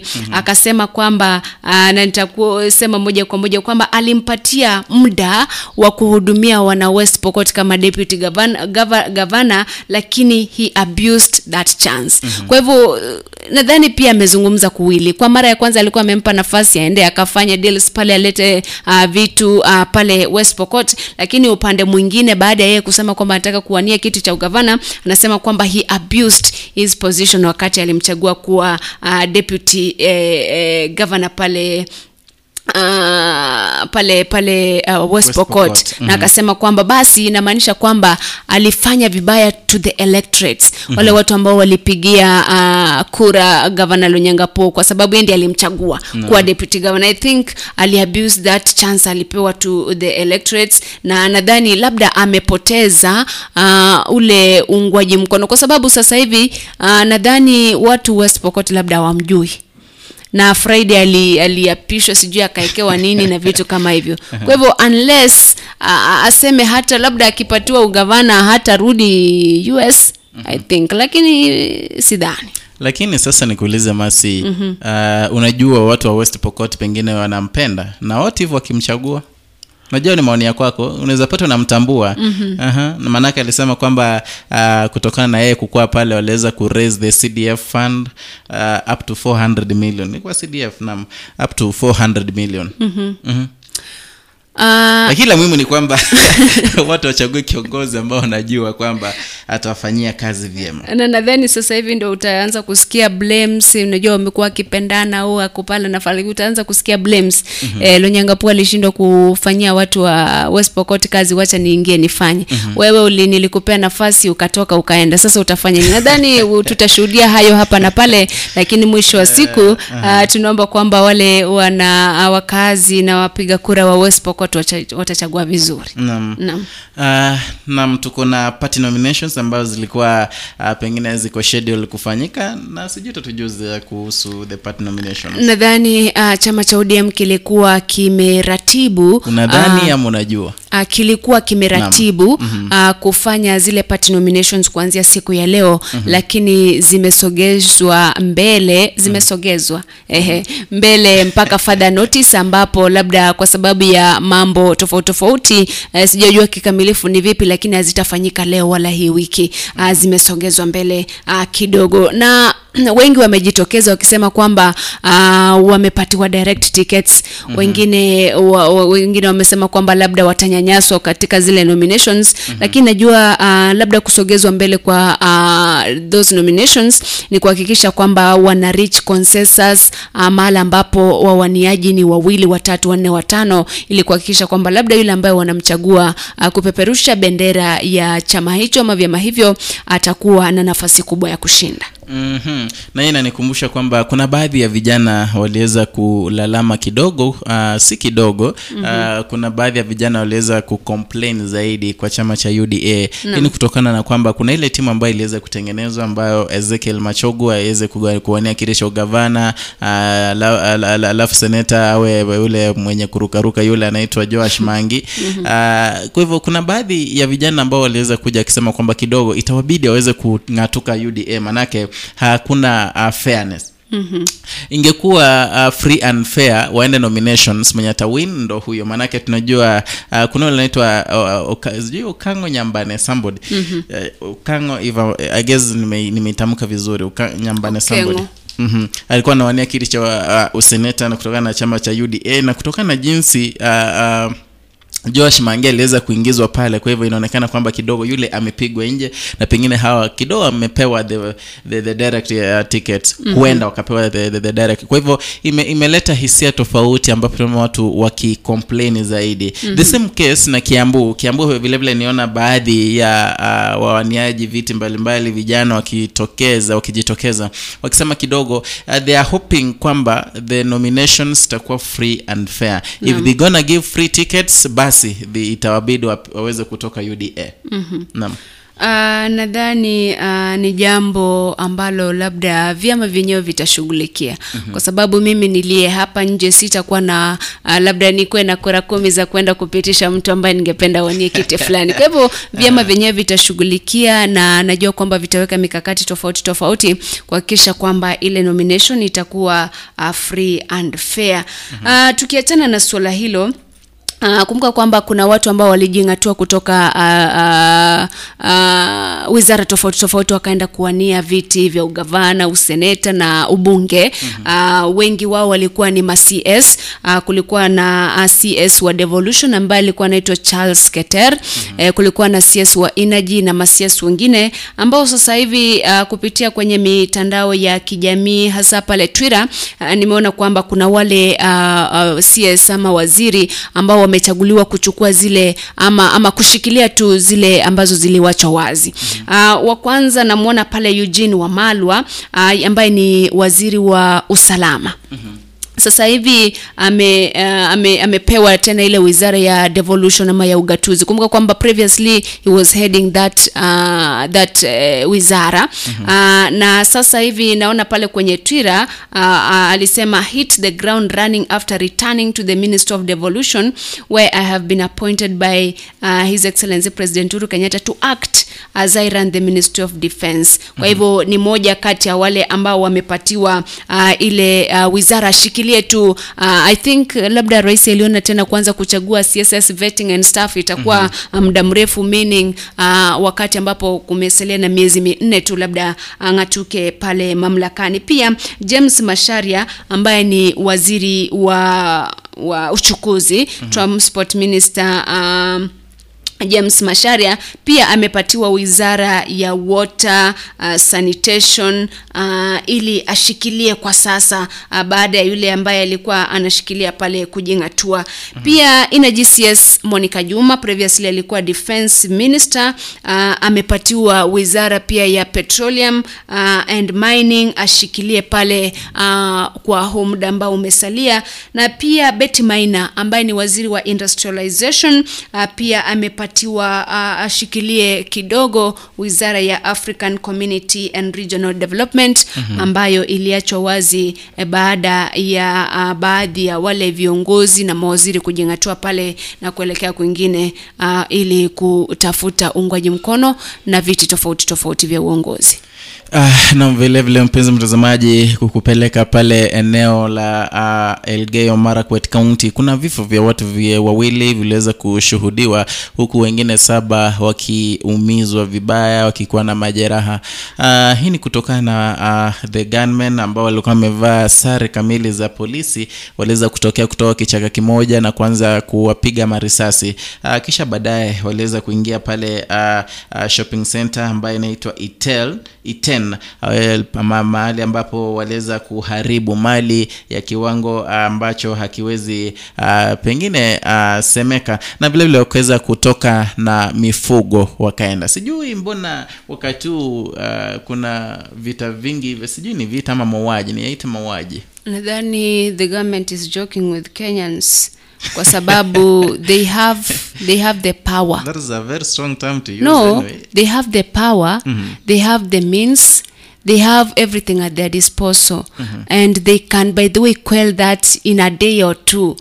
Wako na askari, they have everything, they have the resources. Nadhani sijui kitu ambacho kinaendelea, lakini kwa upande mmoja nitasema hakuna seriousness dealing with banditry in Elgeyo Marakwet, in Baringo and in Kerio Valley, kwa sababu this is not the first time kumekuwa na vita pale. Kumbuka there was a Laikipia, ikachacha mpaka jeshi likapelekwa pale, watu wakakambi zikapelekwa pale. Saizi kuna utulivu. Sasa imeshift to Elgeyo Marakwet, Baringo and Kerio Valley. I think the same thing needs to happen pale. Kama ni kambi itawekwa pale, wacha iwekwe. Wale watu wale bandits, wale wezi wa mifugo wakijitokeza, then they're dealt with immediately, kwa sababu nadhani na kama kuna wale watakamatwa, sheria ifuate mkondo wake. It's as simple as that, kwa sababu right now KCSE exam is ongoing. Unasikia watu wameuliwa, watu wamepelekwa pale, mtu ako shambani ako ana deal na kazi zake, mifugo imeibiwa, that person is shot. I don't think is a very good image or picture kwa serikali, kwa the Ministry of Defense, kwa the Ministry of Internal Security and so on and so forth. Nadhani they need to take this serious na wamalize lile swala kwa haraka. Na kulingana na mmoja wa wale waliouawa ambaye alisurvive mauaji yale, aliweza kuzungumza na kusema kwamba alikuwa kwenye shamba la kwake mnamo ama pengine karibu saa 7 za mchana, ambapo alipata kwamba hao watu wametokea tu na kuanza kuwapiga marisasi. Aliweza kukimbia, ingawaje alipata majeraha, lakini aliweza kukimbia hadi hospitalini ambapo pengine aliweza kusaidiwa. Baadaye ndo waliingia pale kuitia shopping center na kuharibu mali ya kidhamana ambayo pengine kiwango kijulikane. Kwa hivyo sijui itakuwaje, lakini pengine wale ambao ni maafisa wanasimamia usalama, wale wako pengine wanasimamia mambo hayo waweze kuingilia zaidi. Tumeona mengi yakifanyika haswa pale Baringo, watu walikuwa wakilalamika zaidi. Unaweza angalia uchungu wa yale wanayozungumza, maana wanasema kwamba kila siku lazima wazike watu 2 au 3 kutokana na yale mauaji yanaendelea pale Baringo. Pengine serikali itachukua hatua ili iweze kusaidia watu wale.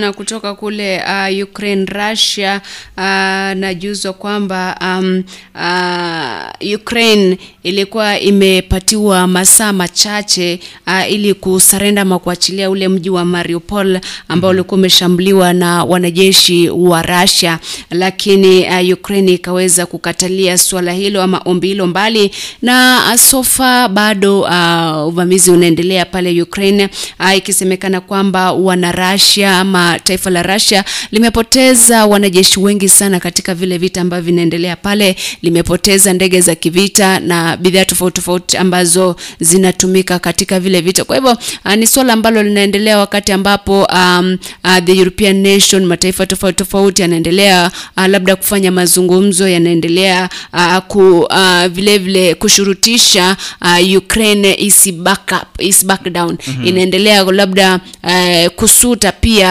Russia kwa sababu ya ule uvamizi ambao unaendelea, na kwamba mazungumzo bado hayajafikiwa ili vita vile viweze kusitishwa.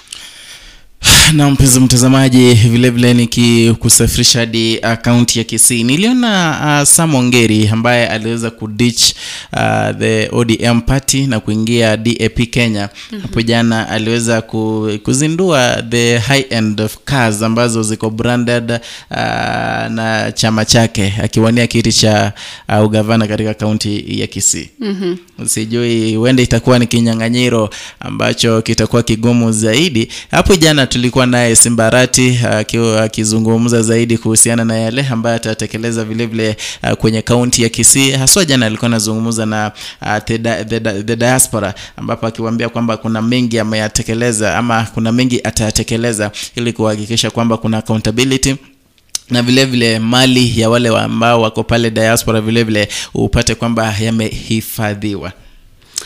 Mpenzi mtazamaji, tuelekee kwenye break ya mwisho kabisa kabla tujarudi tumalizie kipindi hiki cha The Morning Brief.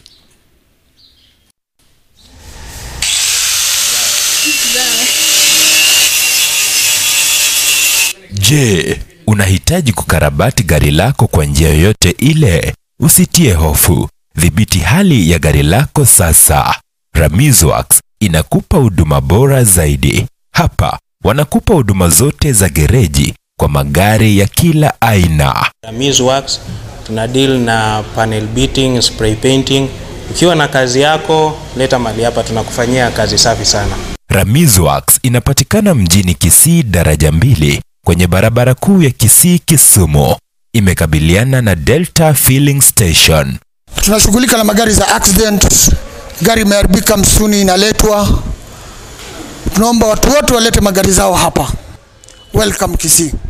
Kwa maelezo zaidi kuhusu huduma zetu, piga simu nambari 0728888603 au 0790178686. Ramizworks, huduma bora kwa bei nafuu. Je, unahitaji kukarabati gari lako kwa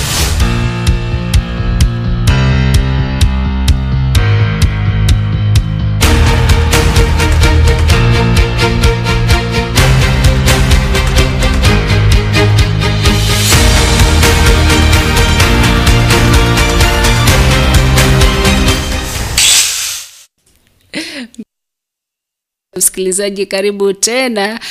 Musalia Mudavadi, Kalonzo Musyoka, Moses Wetangula ni watu ambao walikuwa kwenye chama kimoja pale awali kwenye muungano wa NASA, sivyo? Lakini walikuwa na head vyama tofauti. Pale weekendi Kalonzo alikuwa anazungumza na moja ya kituo cha runinga hapa nchini Kenya, akiulizwa kwa nini bado ni kama anavuta nyuma, bado anasema ako hapa na pale. Kumbuka kwamba alikuwa pale awali baada ya kusaini mkataba ule wa Azimio Oka, alikuwa amesema kwamba alikuwa amekubaliana kwamba Azimio Oka ndio jina. Lakini kulingana na Makao Mutua ambaye alizungumza na runinga ya KTN hapo jana, alisema kwamba mkataba ambao ulitiwa saini ulikuwa ni wa Azimio la Umoja. Kwa hivyo sijui inakuaje hapa, kuna huyu anasema mengine, huyu anasema tofauti. Sijui utazungumzia swala hilo. Unajua sijui, lakini kutokana na mazungumzo yake Kalonzo alikuwa na maanisha, manake alikuwa anasema kwamba he wants to bargain hard for the Kenyans. Na huenda kuna lile ambalo baada alikuwa amelishikilia kidogo kwamba lazima kukuwe na ule muungano wa Azimio One Kenya Alliance, unaona. Manake wakati tuliona kwamba mambo kidogo yameenda mrama, mambo yameanza kwenda south, siku ya Ijumaa tulimwona Rais Uhuru Muigai Kenyatta aliweza kumtembelea Kalonzo pale Karen.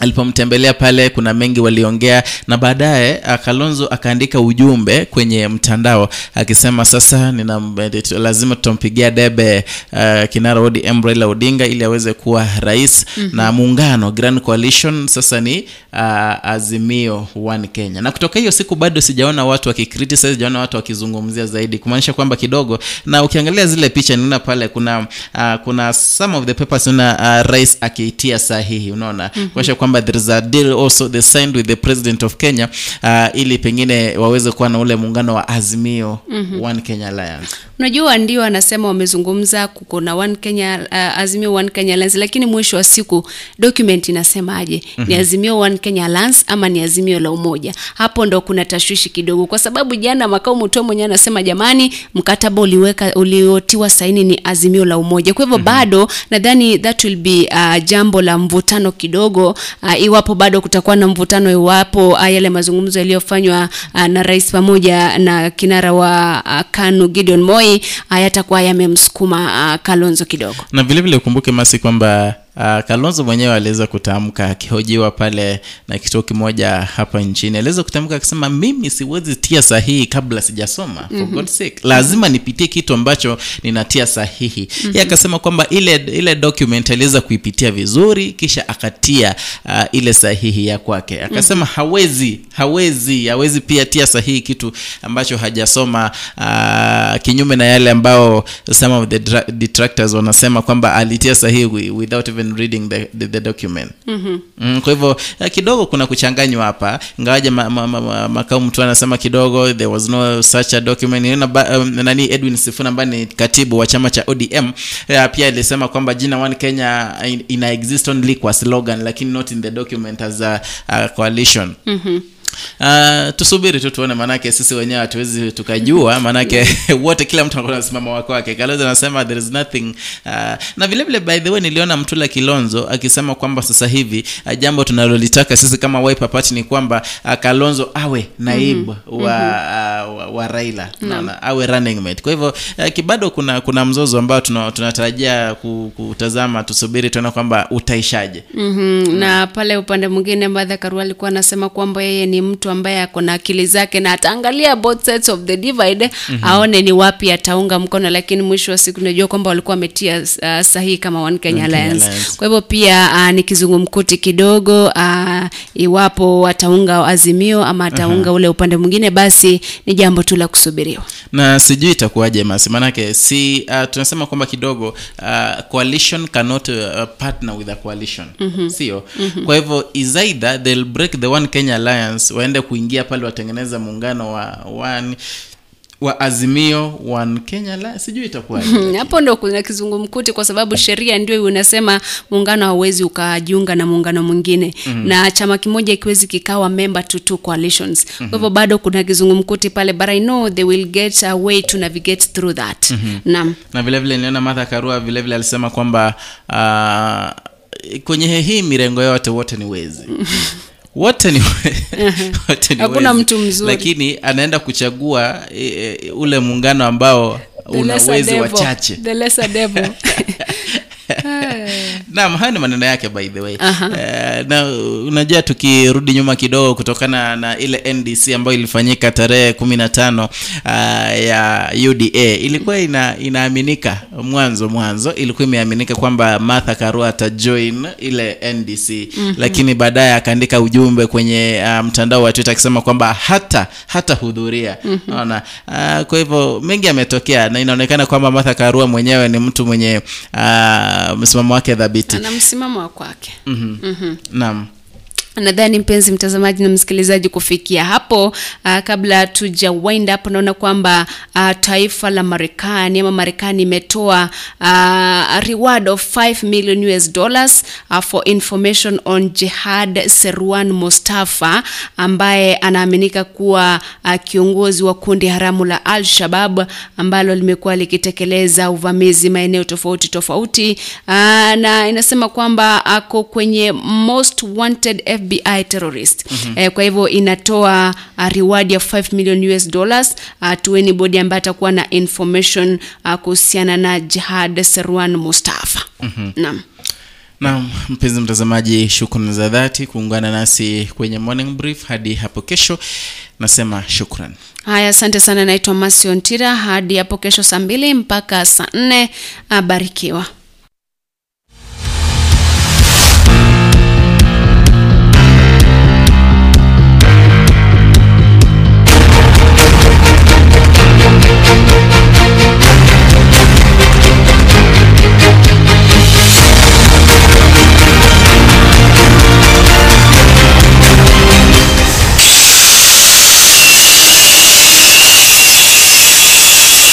Je, unahitaji kukarabati gari lako kwa njia yoyote ile? Usitie hofu. Dhibiti hali ya gari lako sasa.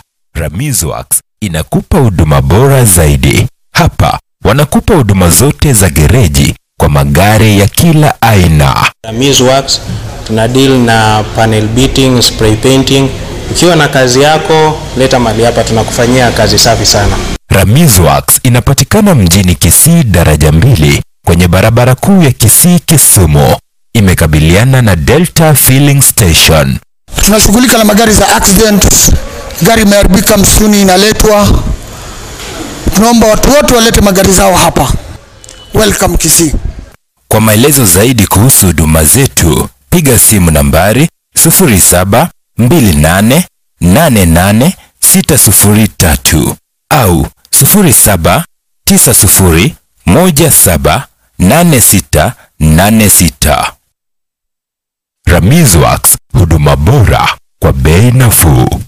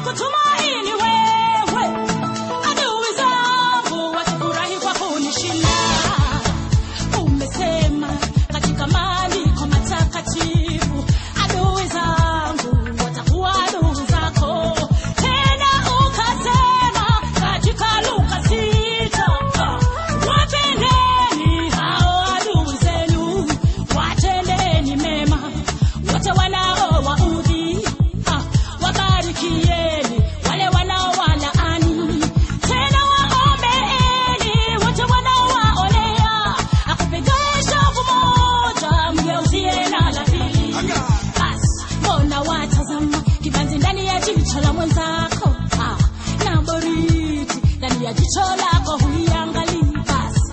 Ona watazama kibazi ndani ya jicho la mwenzako, na boriti ndani ya jicho lako huiangalii.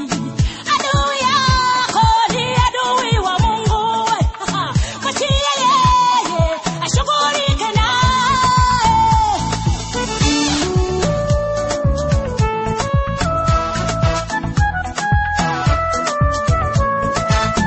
Adui yako huyo ni rafiki yako, Yesu apigane naye.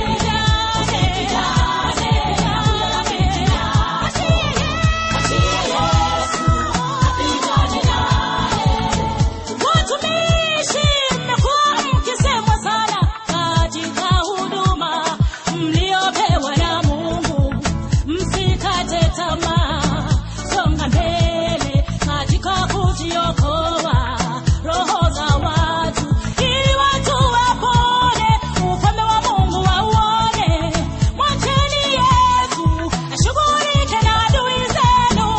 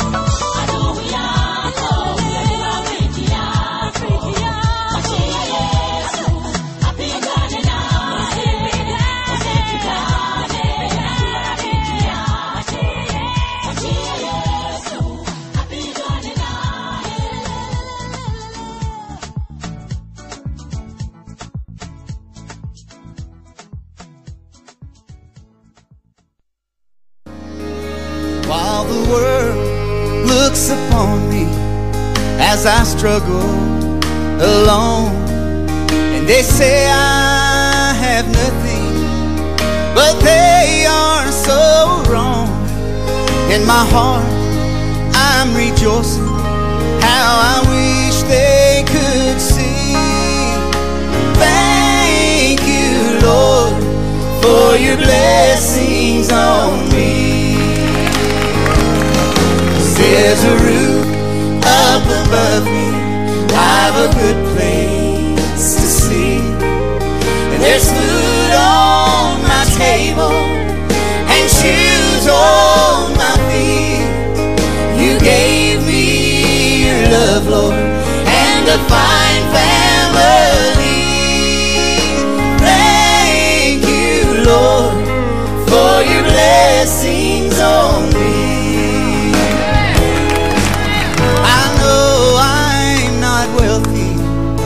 These clothes, they're not new, and I don't have much money, but Lord, I have you, and that's all that matters, though the world may not see. Thank you, Lord, for your blessings on me. Y'all sing it with us. There's a roof up above me, I've a good place to sleep. There's food on my table and shoes on my feet. You gave me your love, Lord, and a fine family. And I thank you, Lord, for your blessings on me.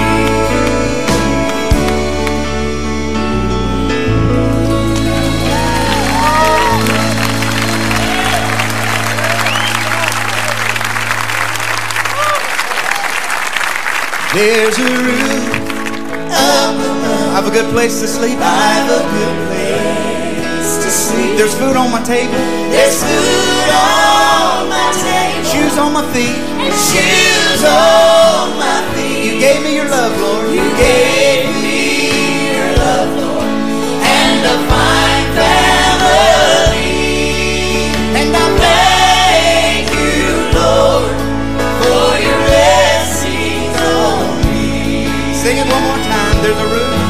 There's a roof up above me. I've a good place to sleep. There's food on my table and shoes on my feet. You gave me your love, Lord, and a fine family. And I thank you, Lord, for your blessings on me. And I thank you, Lord, for your blessings on me. Said there's a roof up above me. I've a good place to sleep. There's food on my table and shoes on my feet. You gave me your love, Lord, and a fine family. Thank you, Lord, for your blessings on me. Kama nilivyowaita ndugu zangu, baba mkwe pamoja na shangazi, dada zangu pamoja na shemeji zangu, ni kuhusu swala la mke wangu kwa mama katika swala la ndoa. Leo ni mara ya 3. Nimefikia kiasi ambacho nimechoka kiakili na siwezi tena kuvumilia. Lakini kabla ya yote, sijui mnasemaje. Na sijui tu baba mkwe unasemaje katika hili. Mimi nakubaliana na wewe. Hebu nirudi niseme hivi. Hili ni kosa, ni kosa, ni kosa. Lakini hapa duniani bado nafasi ya msamaha inaweza kuwepo. Labda nikuombe uweze kumsamehe. Na msamehe ya kwanza, ya pili, ya 3 haitamsaidia. Msamehe mwanangu. Msamehe mke wako mwenyewe. Msamehe. Maana ni aibu kwetu sisi. Msamehe. Msamehe. Msamehe mwana, haiwezekani. Msamehe baba. Msamehe. Baba mkwe. Sasa dunia imeharibu. Msamehe. Kikao cha kwanza mwanangu, usikubali kabisa. Msamehe. Sasa usikubali. Siwezi. Siwezi. Mwanangu. Leo ni mara ya 3. Kaka usisamehe. Atazidi mwanangu. Nyamaza mama. Nyamaza mama.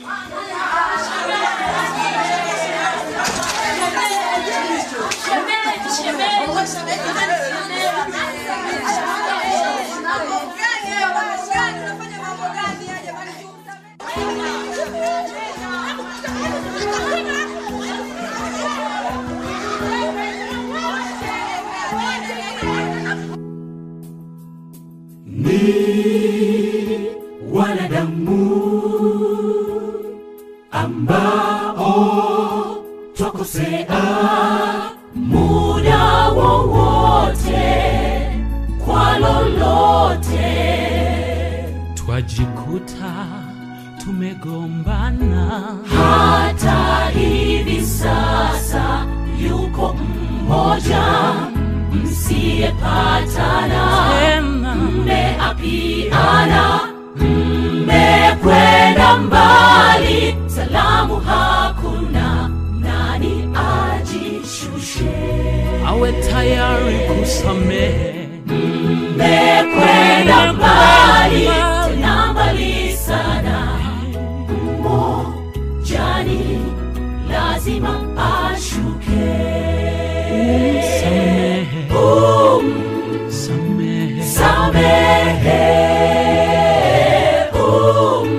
Samehe kabisa.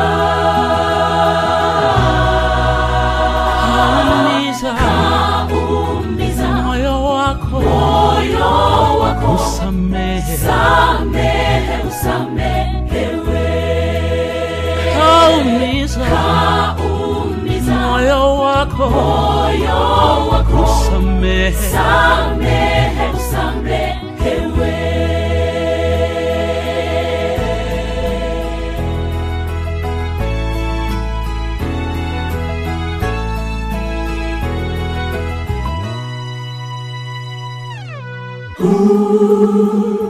Na mashaka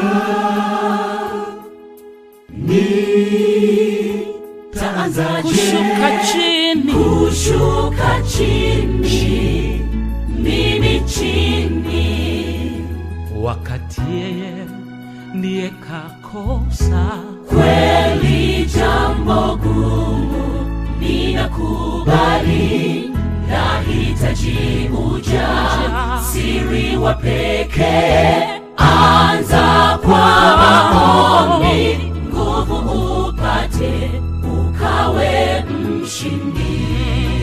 Kumbuka na wewe, kumbuka na wewe, ulisamehewa pale Goligota.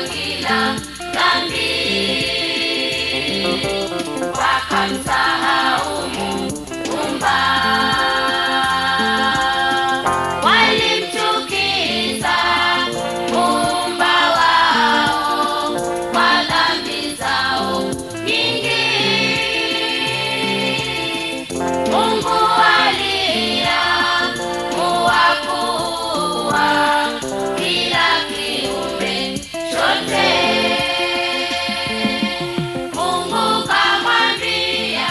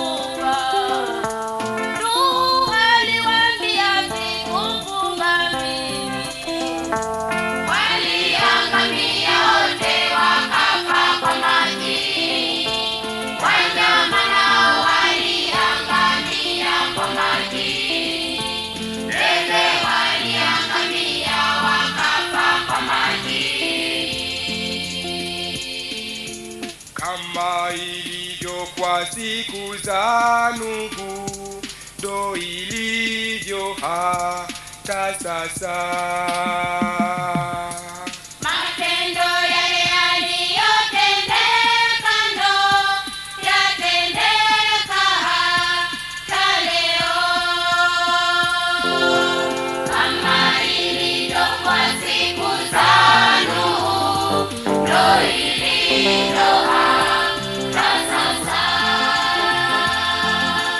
Matendo yale yaliyotendeka ndo yatendeka hata leo. Ulevi na uchawi vimewafunga wengi, kutafuta mali kumewafunga wengi, uzinzi na uongo vimewafunga wengi. Wengi wamesahau mkombozi wao,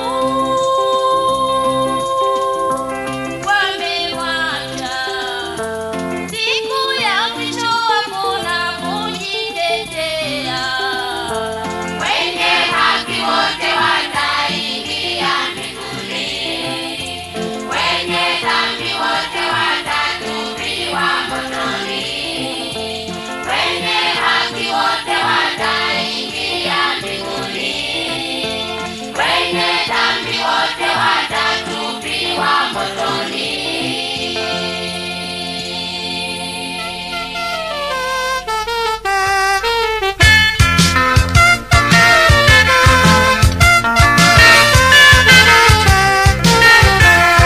Shetani anidanganya kuniambia kwamba nikikosa amani nipate kwa ulevi. Siku nyingi nikalewa, amani sikupata, nikaanza kupiga mke na watoto wangu nyumbani. Naja kwako wewe Bwana, kuomba niokoe, kwako kuna pumziko na kuomba niokoe. Naja kwako wewe Bwana, nakuomba niokoe, kwako kuna pumziko na kuomba niokoe.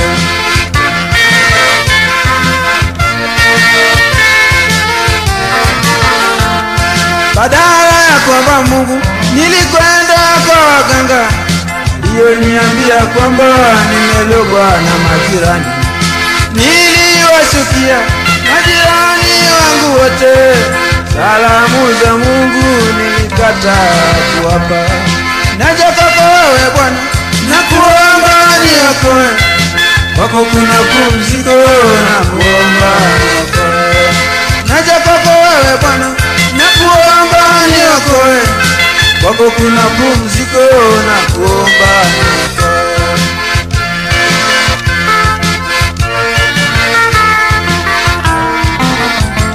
Hata hivyo sikutosheka, nilikwenda kwa mnajimu, aliyeniambia kwamba nyota yangu ni mbaya sana.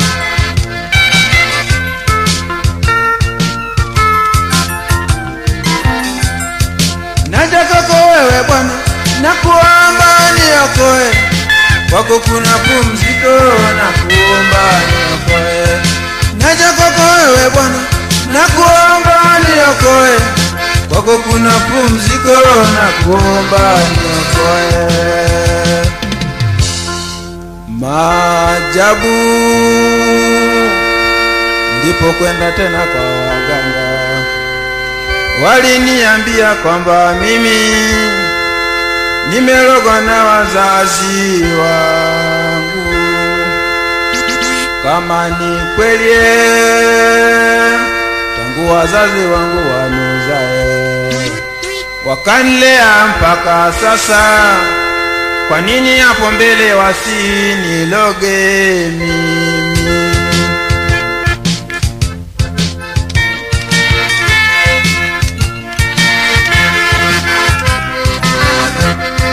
Naja kwako wewe Bwana, nakuomba niokoe, kwako kuna pumziko na kuomba niokoe. Naja kwako wewe Bwana, nakuomba niokoe, kwako kuna pumziko na kuomba niokoe.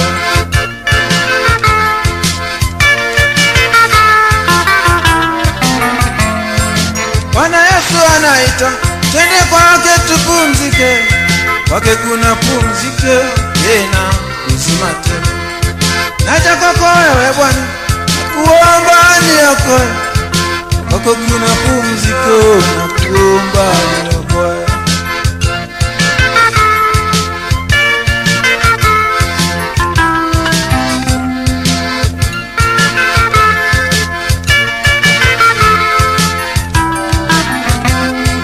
Naja kwako wewe Bwana, nakuomba niokoe.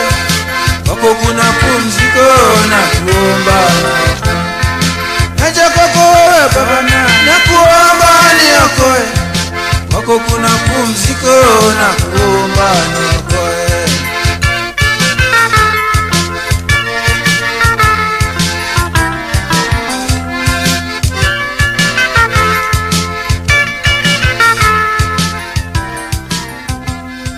Naja kwako wewe Bwana.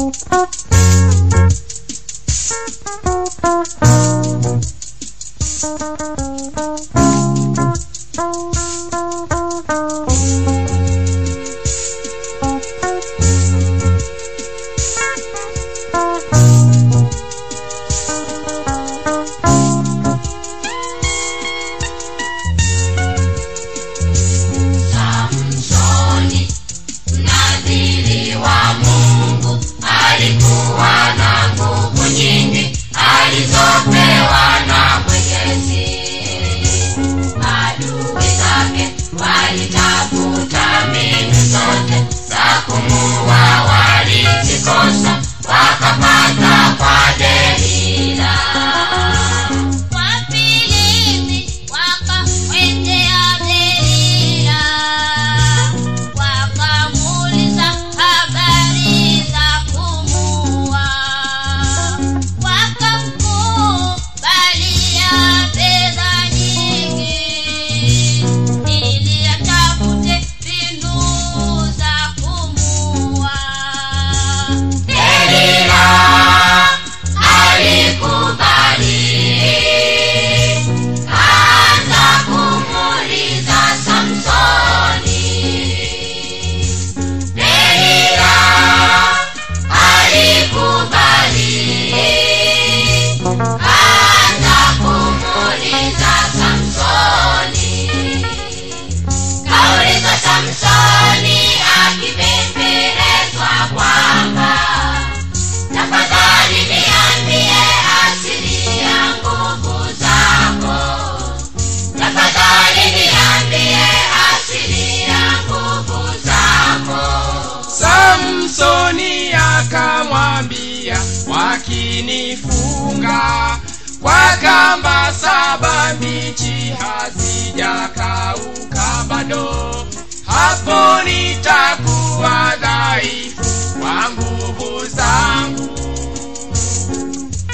Wakuu wa Filistia wakamletea Delila kamba 7 mbichi, naye alimvizia akiwa amelala, akamfunga zile kamba.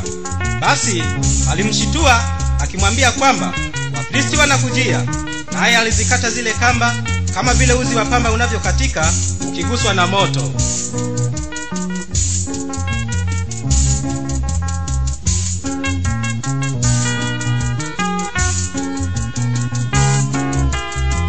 Delila akamwambia, tazama umenidhihaki. Tafadhali niambie waweza kufungwa na nini? Tafadhali niambie waweza kufungwa na nini? Nikifungwa kwa kamba ambazo ni bado mpya, ambazo hazijafunga kitu chochote, hapo nitakuwa dhaifu kwa nguvu zangu. Delila alichukua kamba 7 mpya akamfunga. Alipomshitua tena, Samsoni alizikata zile kamba kama uzi.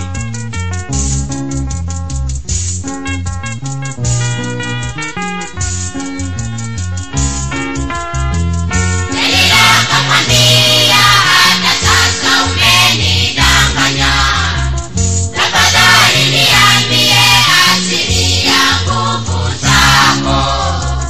Tafadhali niambie asili ya nguvu zako.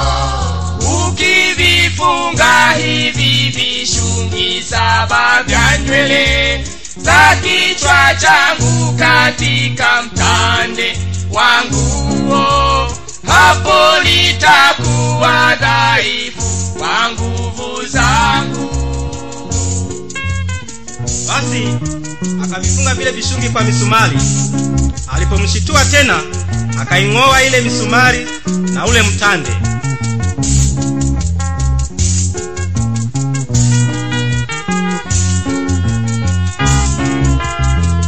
Delila akanung'unika akisema, unipendi. Kama ungenipenda ungenificha siri zako. Kama ungenipenda ungenificha siri zako. Samsoni kuzidiwa, katoboa siri. Tangu nizaliwe wembe haukupita kichwani mwangu. Nimekuwa mnadhiri wa Mungu toka tumboni mwa mama. Delila alimlaza magotini pake, akamwita mtu, akamnyoa vile vishungi 7 vya nywele zake. Alipomshitua tena, akajikuta nguvu zimemuishia. Wafilisti walimkamata, wakamtoboa macho na kumtesa sana.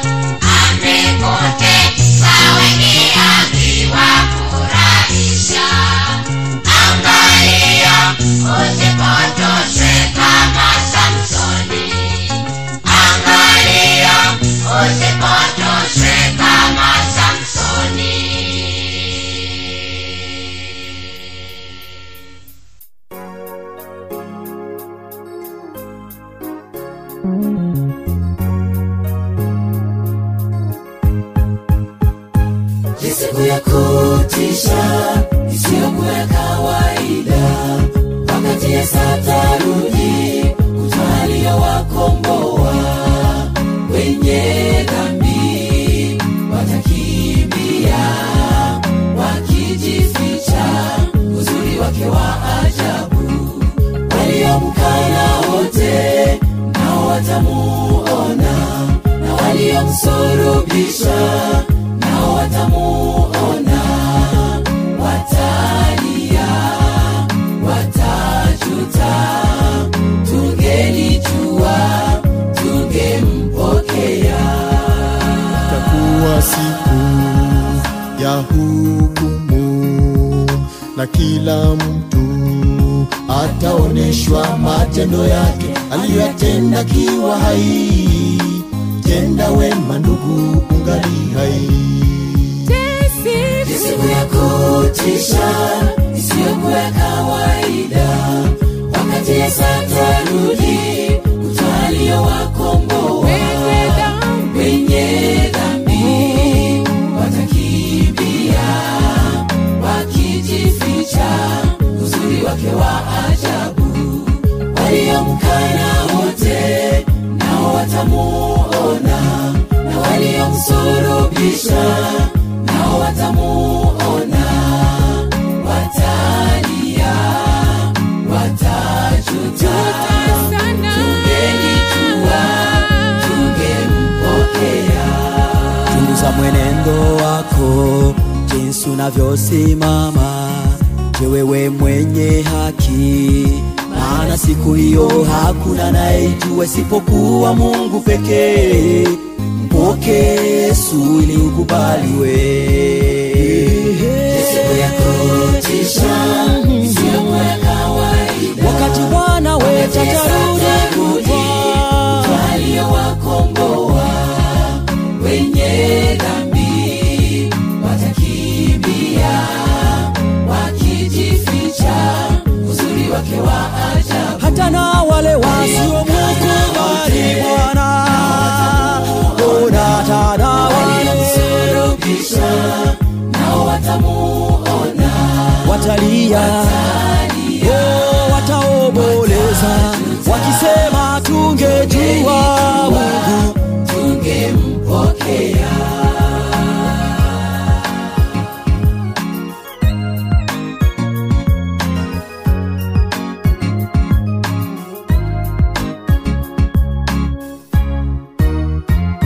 Itakuwa shangwe kubwa, furaha iliyoje, tukiona ndugu zetu walioiaga dunia. Tutaimba nyimbo ya shangwe, tukiketi Mfalume itakuwa siku kubwa, wakati tutawaona wazetu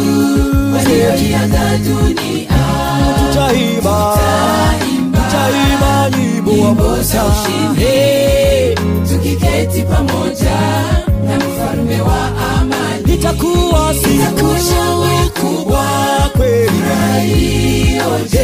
tutaburudika Baba, tutaimba nyimbo ile ya Musa tukiwa na mfalme wa amani.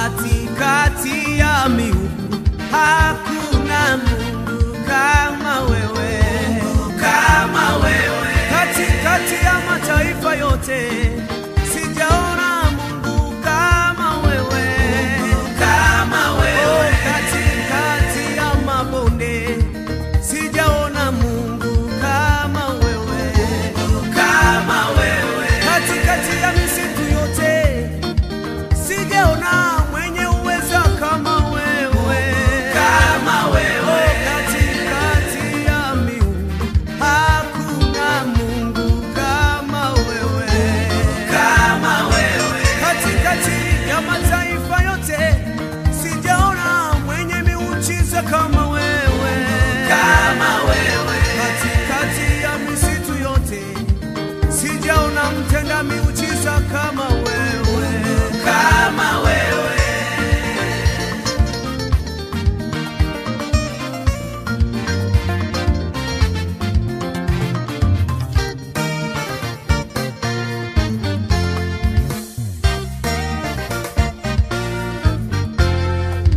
Baba, wewe ni Baba, oh Baba, wewe ni Baba, oh Baba, wewe ni Baba wastahili sifa.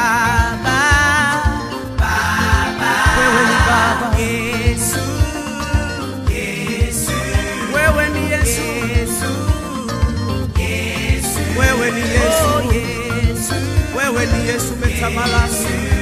Wewe ni Yesu, hakuna kama wewe.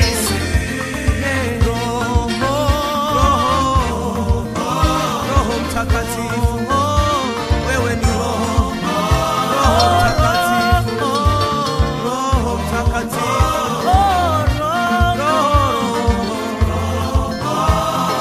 Mtakatifu, wewe ni mtakatifu, wewe ni mtakatifu, mtakatifu. Wewe ni mtakatifu, Yahweh. Wewe ni mtakatifu, mtakatifu.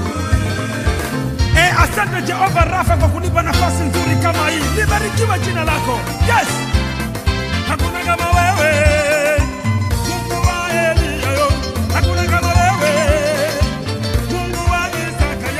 Hakuna kama wewe. Mungu wa Danieli. Hakuna kama wewe. Mungu wa miungu yote.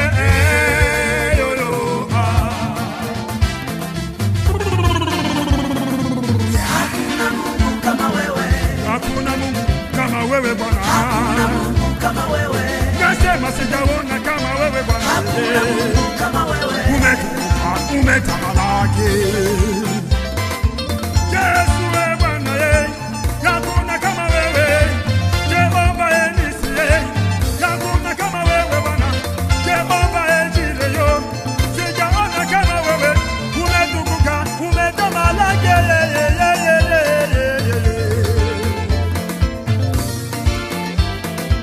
Kwake Yesu nasimama, ndiye mwamba misalaba. Sina wema wa kutosha, dhambi zangu kuziosha.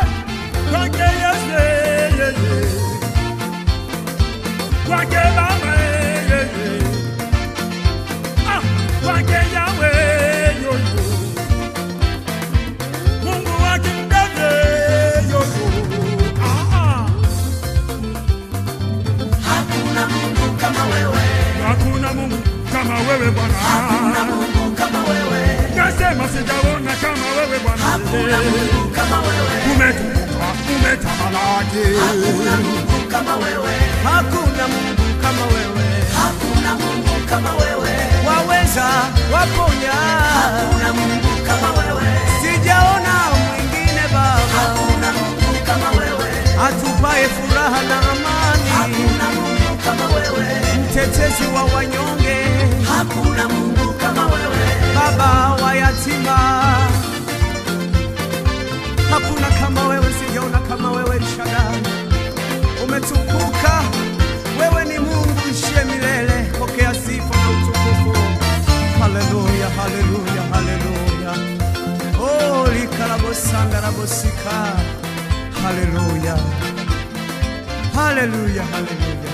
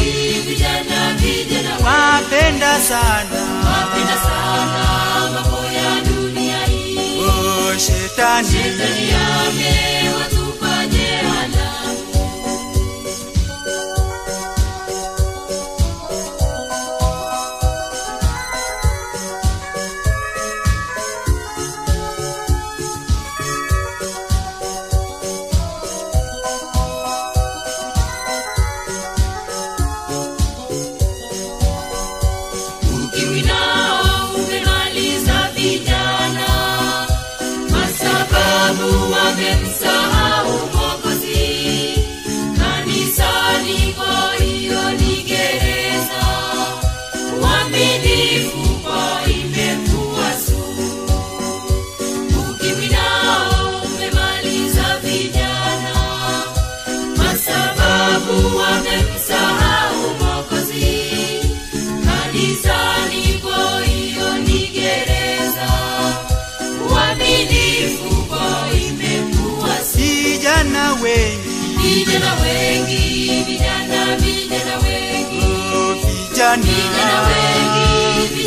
vijana wapenda sana mambo ya dunia hii. oh shetani amewatupa jehanamu. vijana wengi Vijana wengi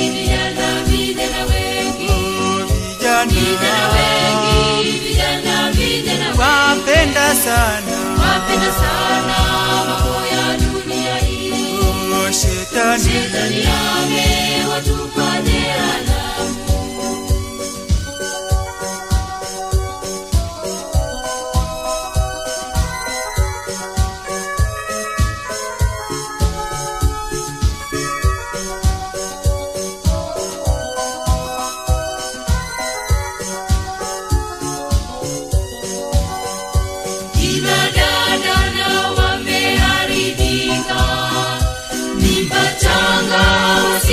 Kuzitoa na watoto wanawatupa shimoni, wazidisha watoto wa mitaani.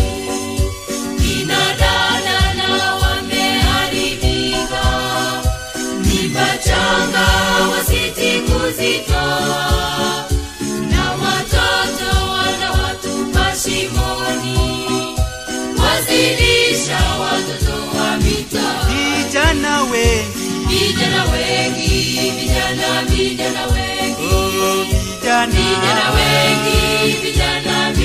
wapenda sana mambo ya dunia hii. oh shetani amewatupa jehanamu. vijana wengi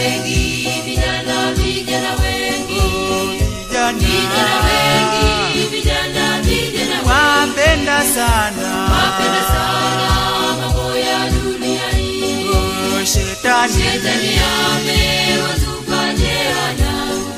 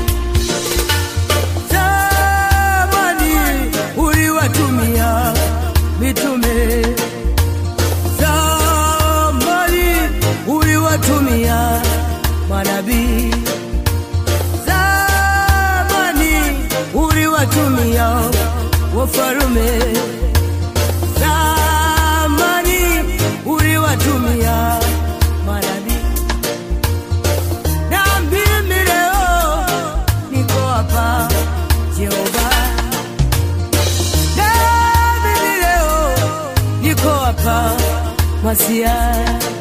Natamani niwe ikulu yako Bwana,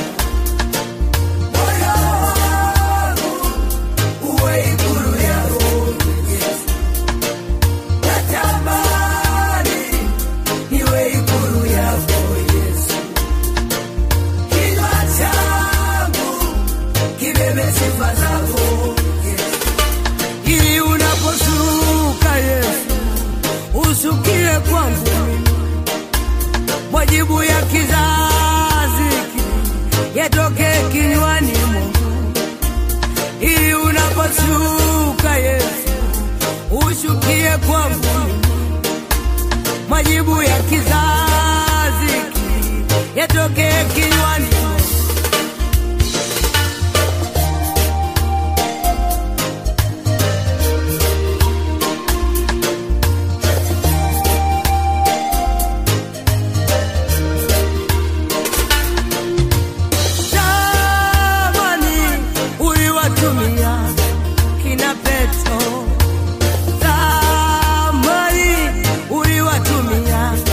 Kina Elisha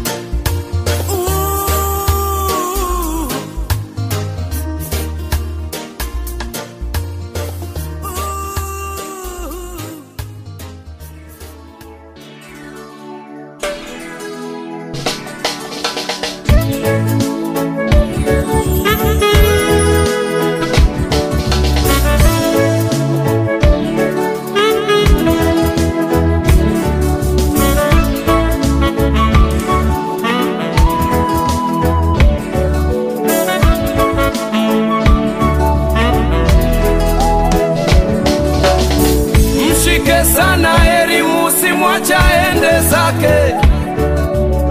Ni maneno ya Mungu toka kwenye vitabu vitakatifu. Mimi enzi zangu maneno hayo sikuyajua. Nilifanya mchezo, sikuweka uzito kwenye elimu, hivyo nilishindwa kusoma. Ndiyo maana namwomba Mungu mtoto wangu usome. Hivyo mimi baba yako nilishindwa kusoma. Ndiyo maana namwomba Mungu mtoto wangu usome. Soma baba yako napenda. Soma mwanangu, mwanangu soma wewe, mwanangu soma wewe. Oh mwanangu soma. Mama yako pia napenda. Mwanangu some. Namwomba Mungu akusaidie sana mwanangu usome. Baba yako napenda.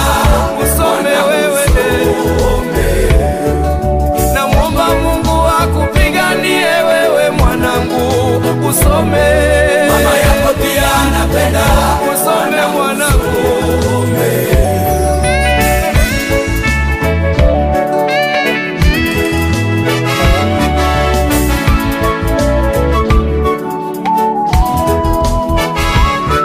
Usifanye mchezo ukiwa darasani mwanangu. Mimi na mama yako tunapenda sana usome. Ukifanya mchezo maisha yetu mwenyewe unayajua. Ukifanya mchezo tutakuwa wageni wa nani? Soma we, soma mwanangu, soma we, soma mwanangu, pengine utakuja kutuokoa we baadaye. Soma mwanangu, soma wewe mwanangu, soma. Baba yako napenda. Mwanangu some.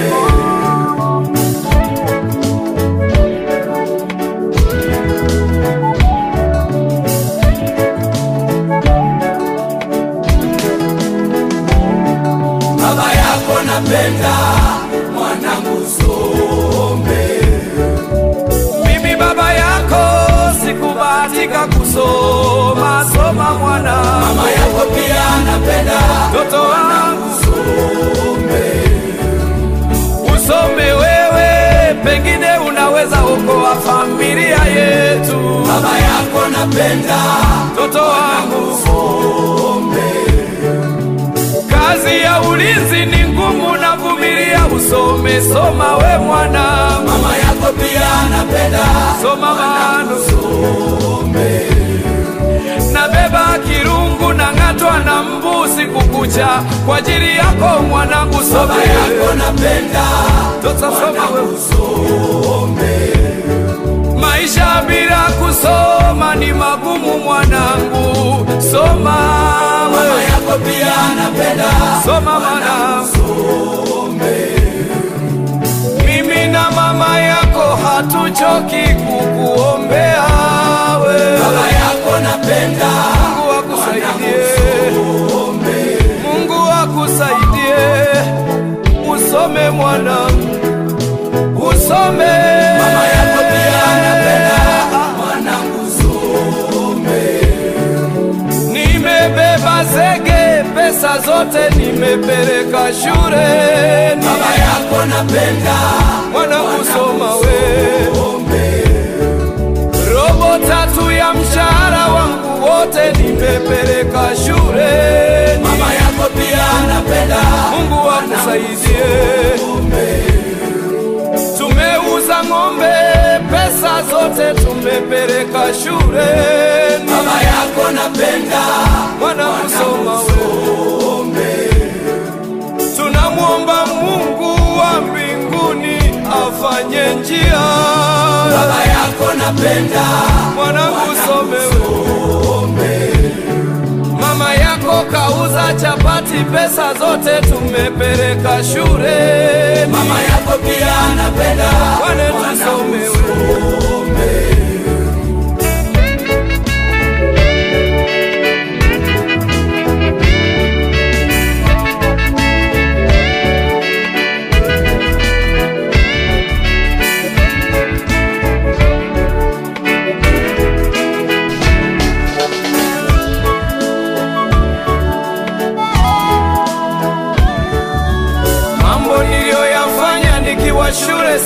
yake atakuyakumbuka. Moyo wangu unauma kila nikikumbuka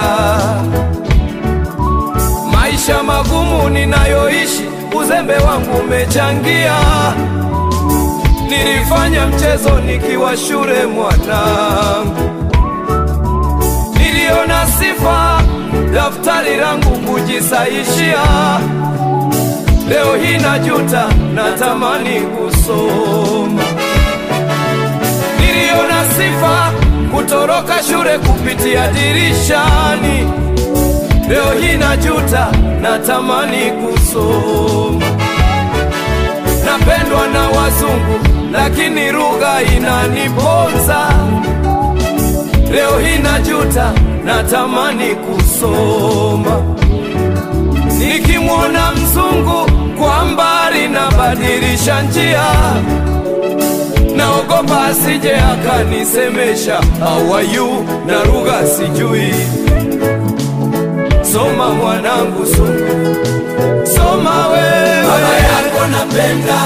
Soma mwanangu, mwanangu soma, mwanangu soma wewe, mwanangu soma. Baba yako pia anapenda, mwanangu some. Soma, soma, soma, soma mwanangu, mimi nakuombea. Baba yako napenda, mwanangu some. Soma mwanangu, Mungu akusaidie. Soma, mama yako pia anapenda. Soma mwanangu, mwanangu soma,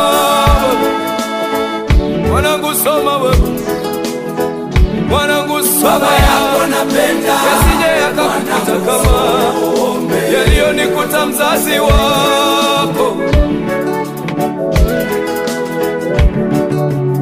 Jitume kusoma na sisi tunajituma kukuombea. Baba yako napenda, mtoto wangu some.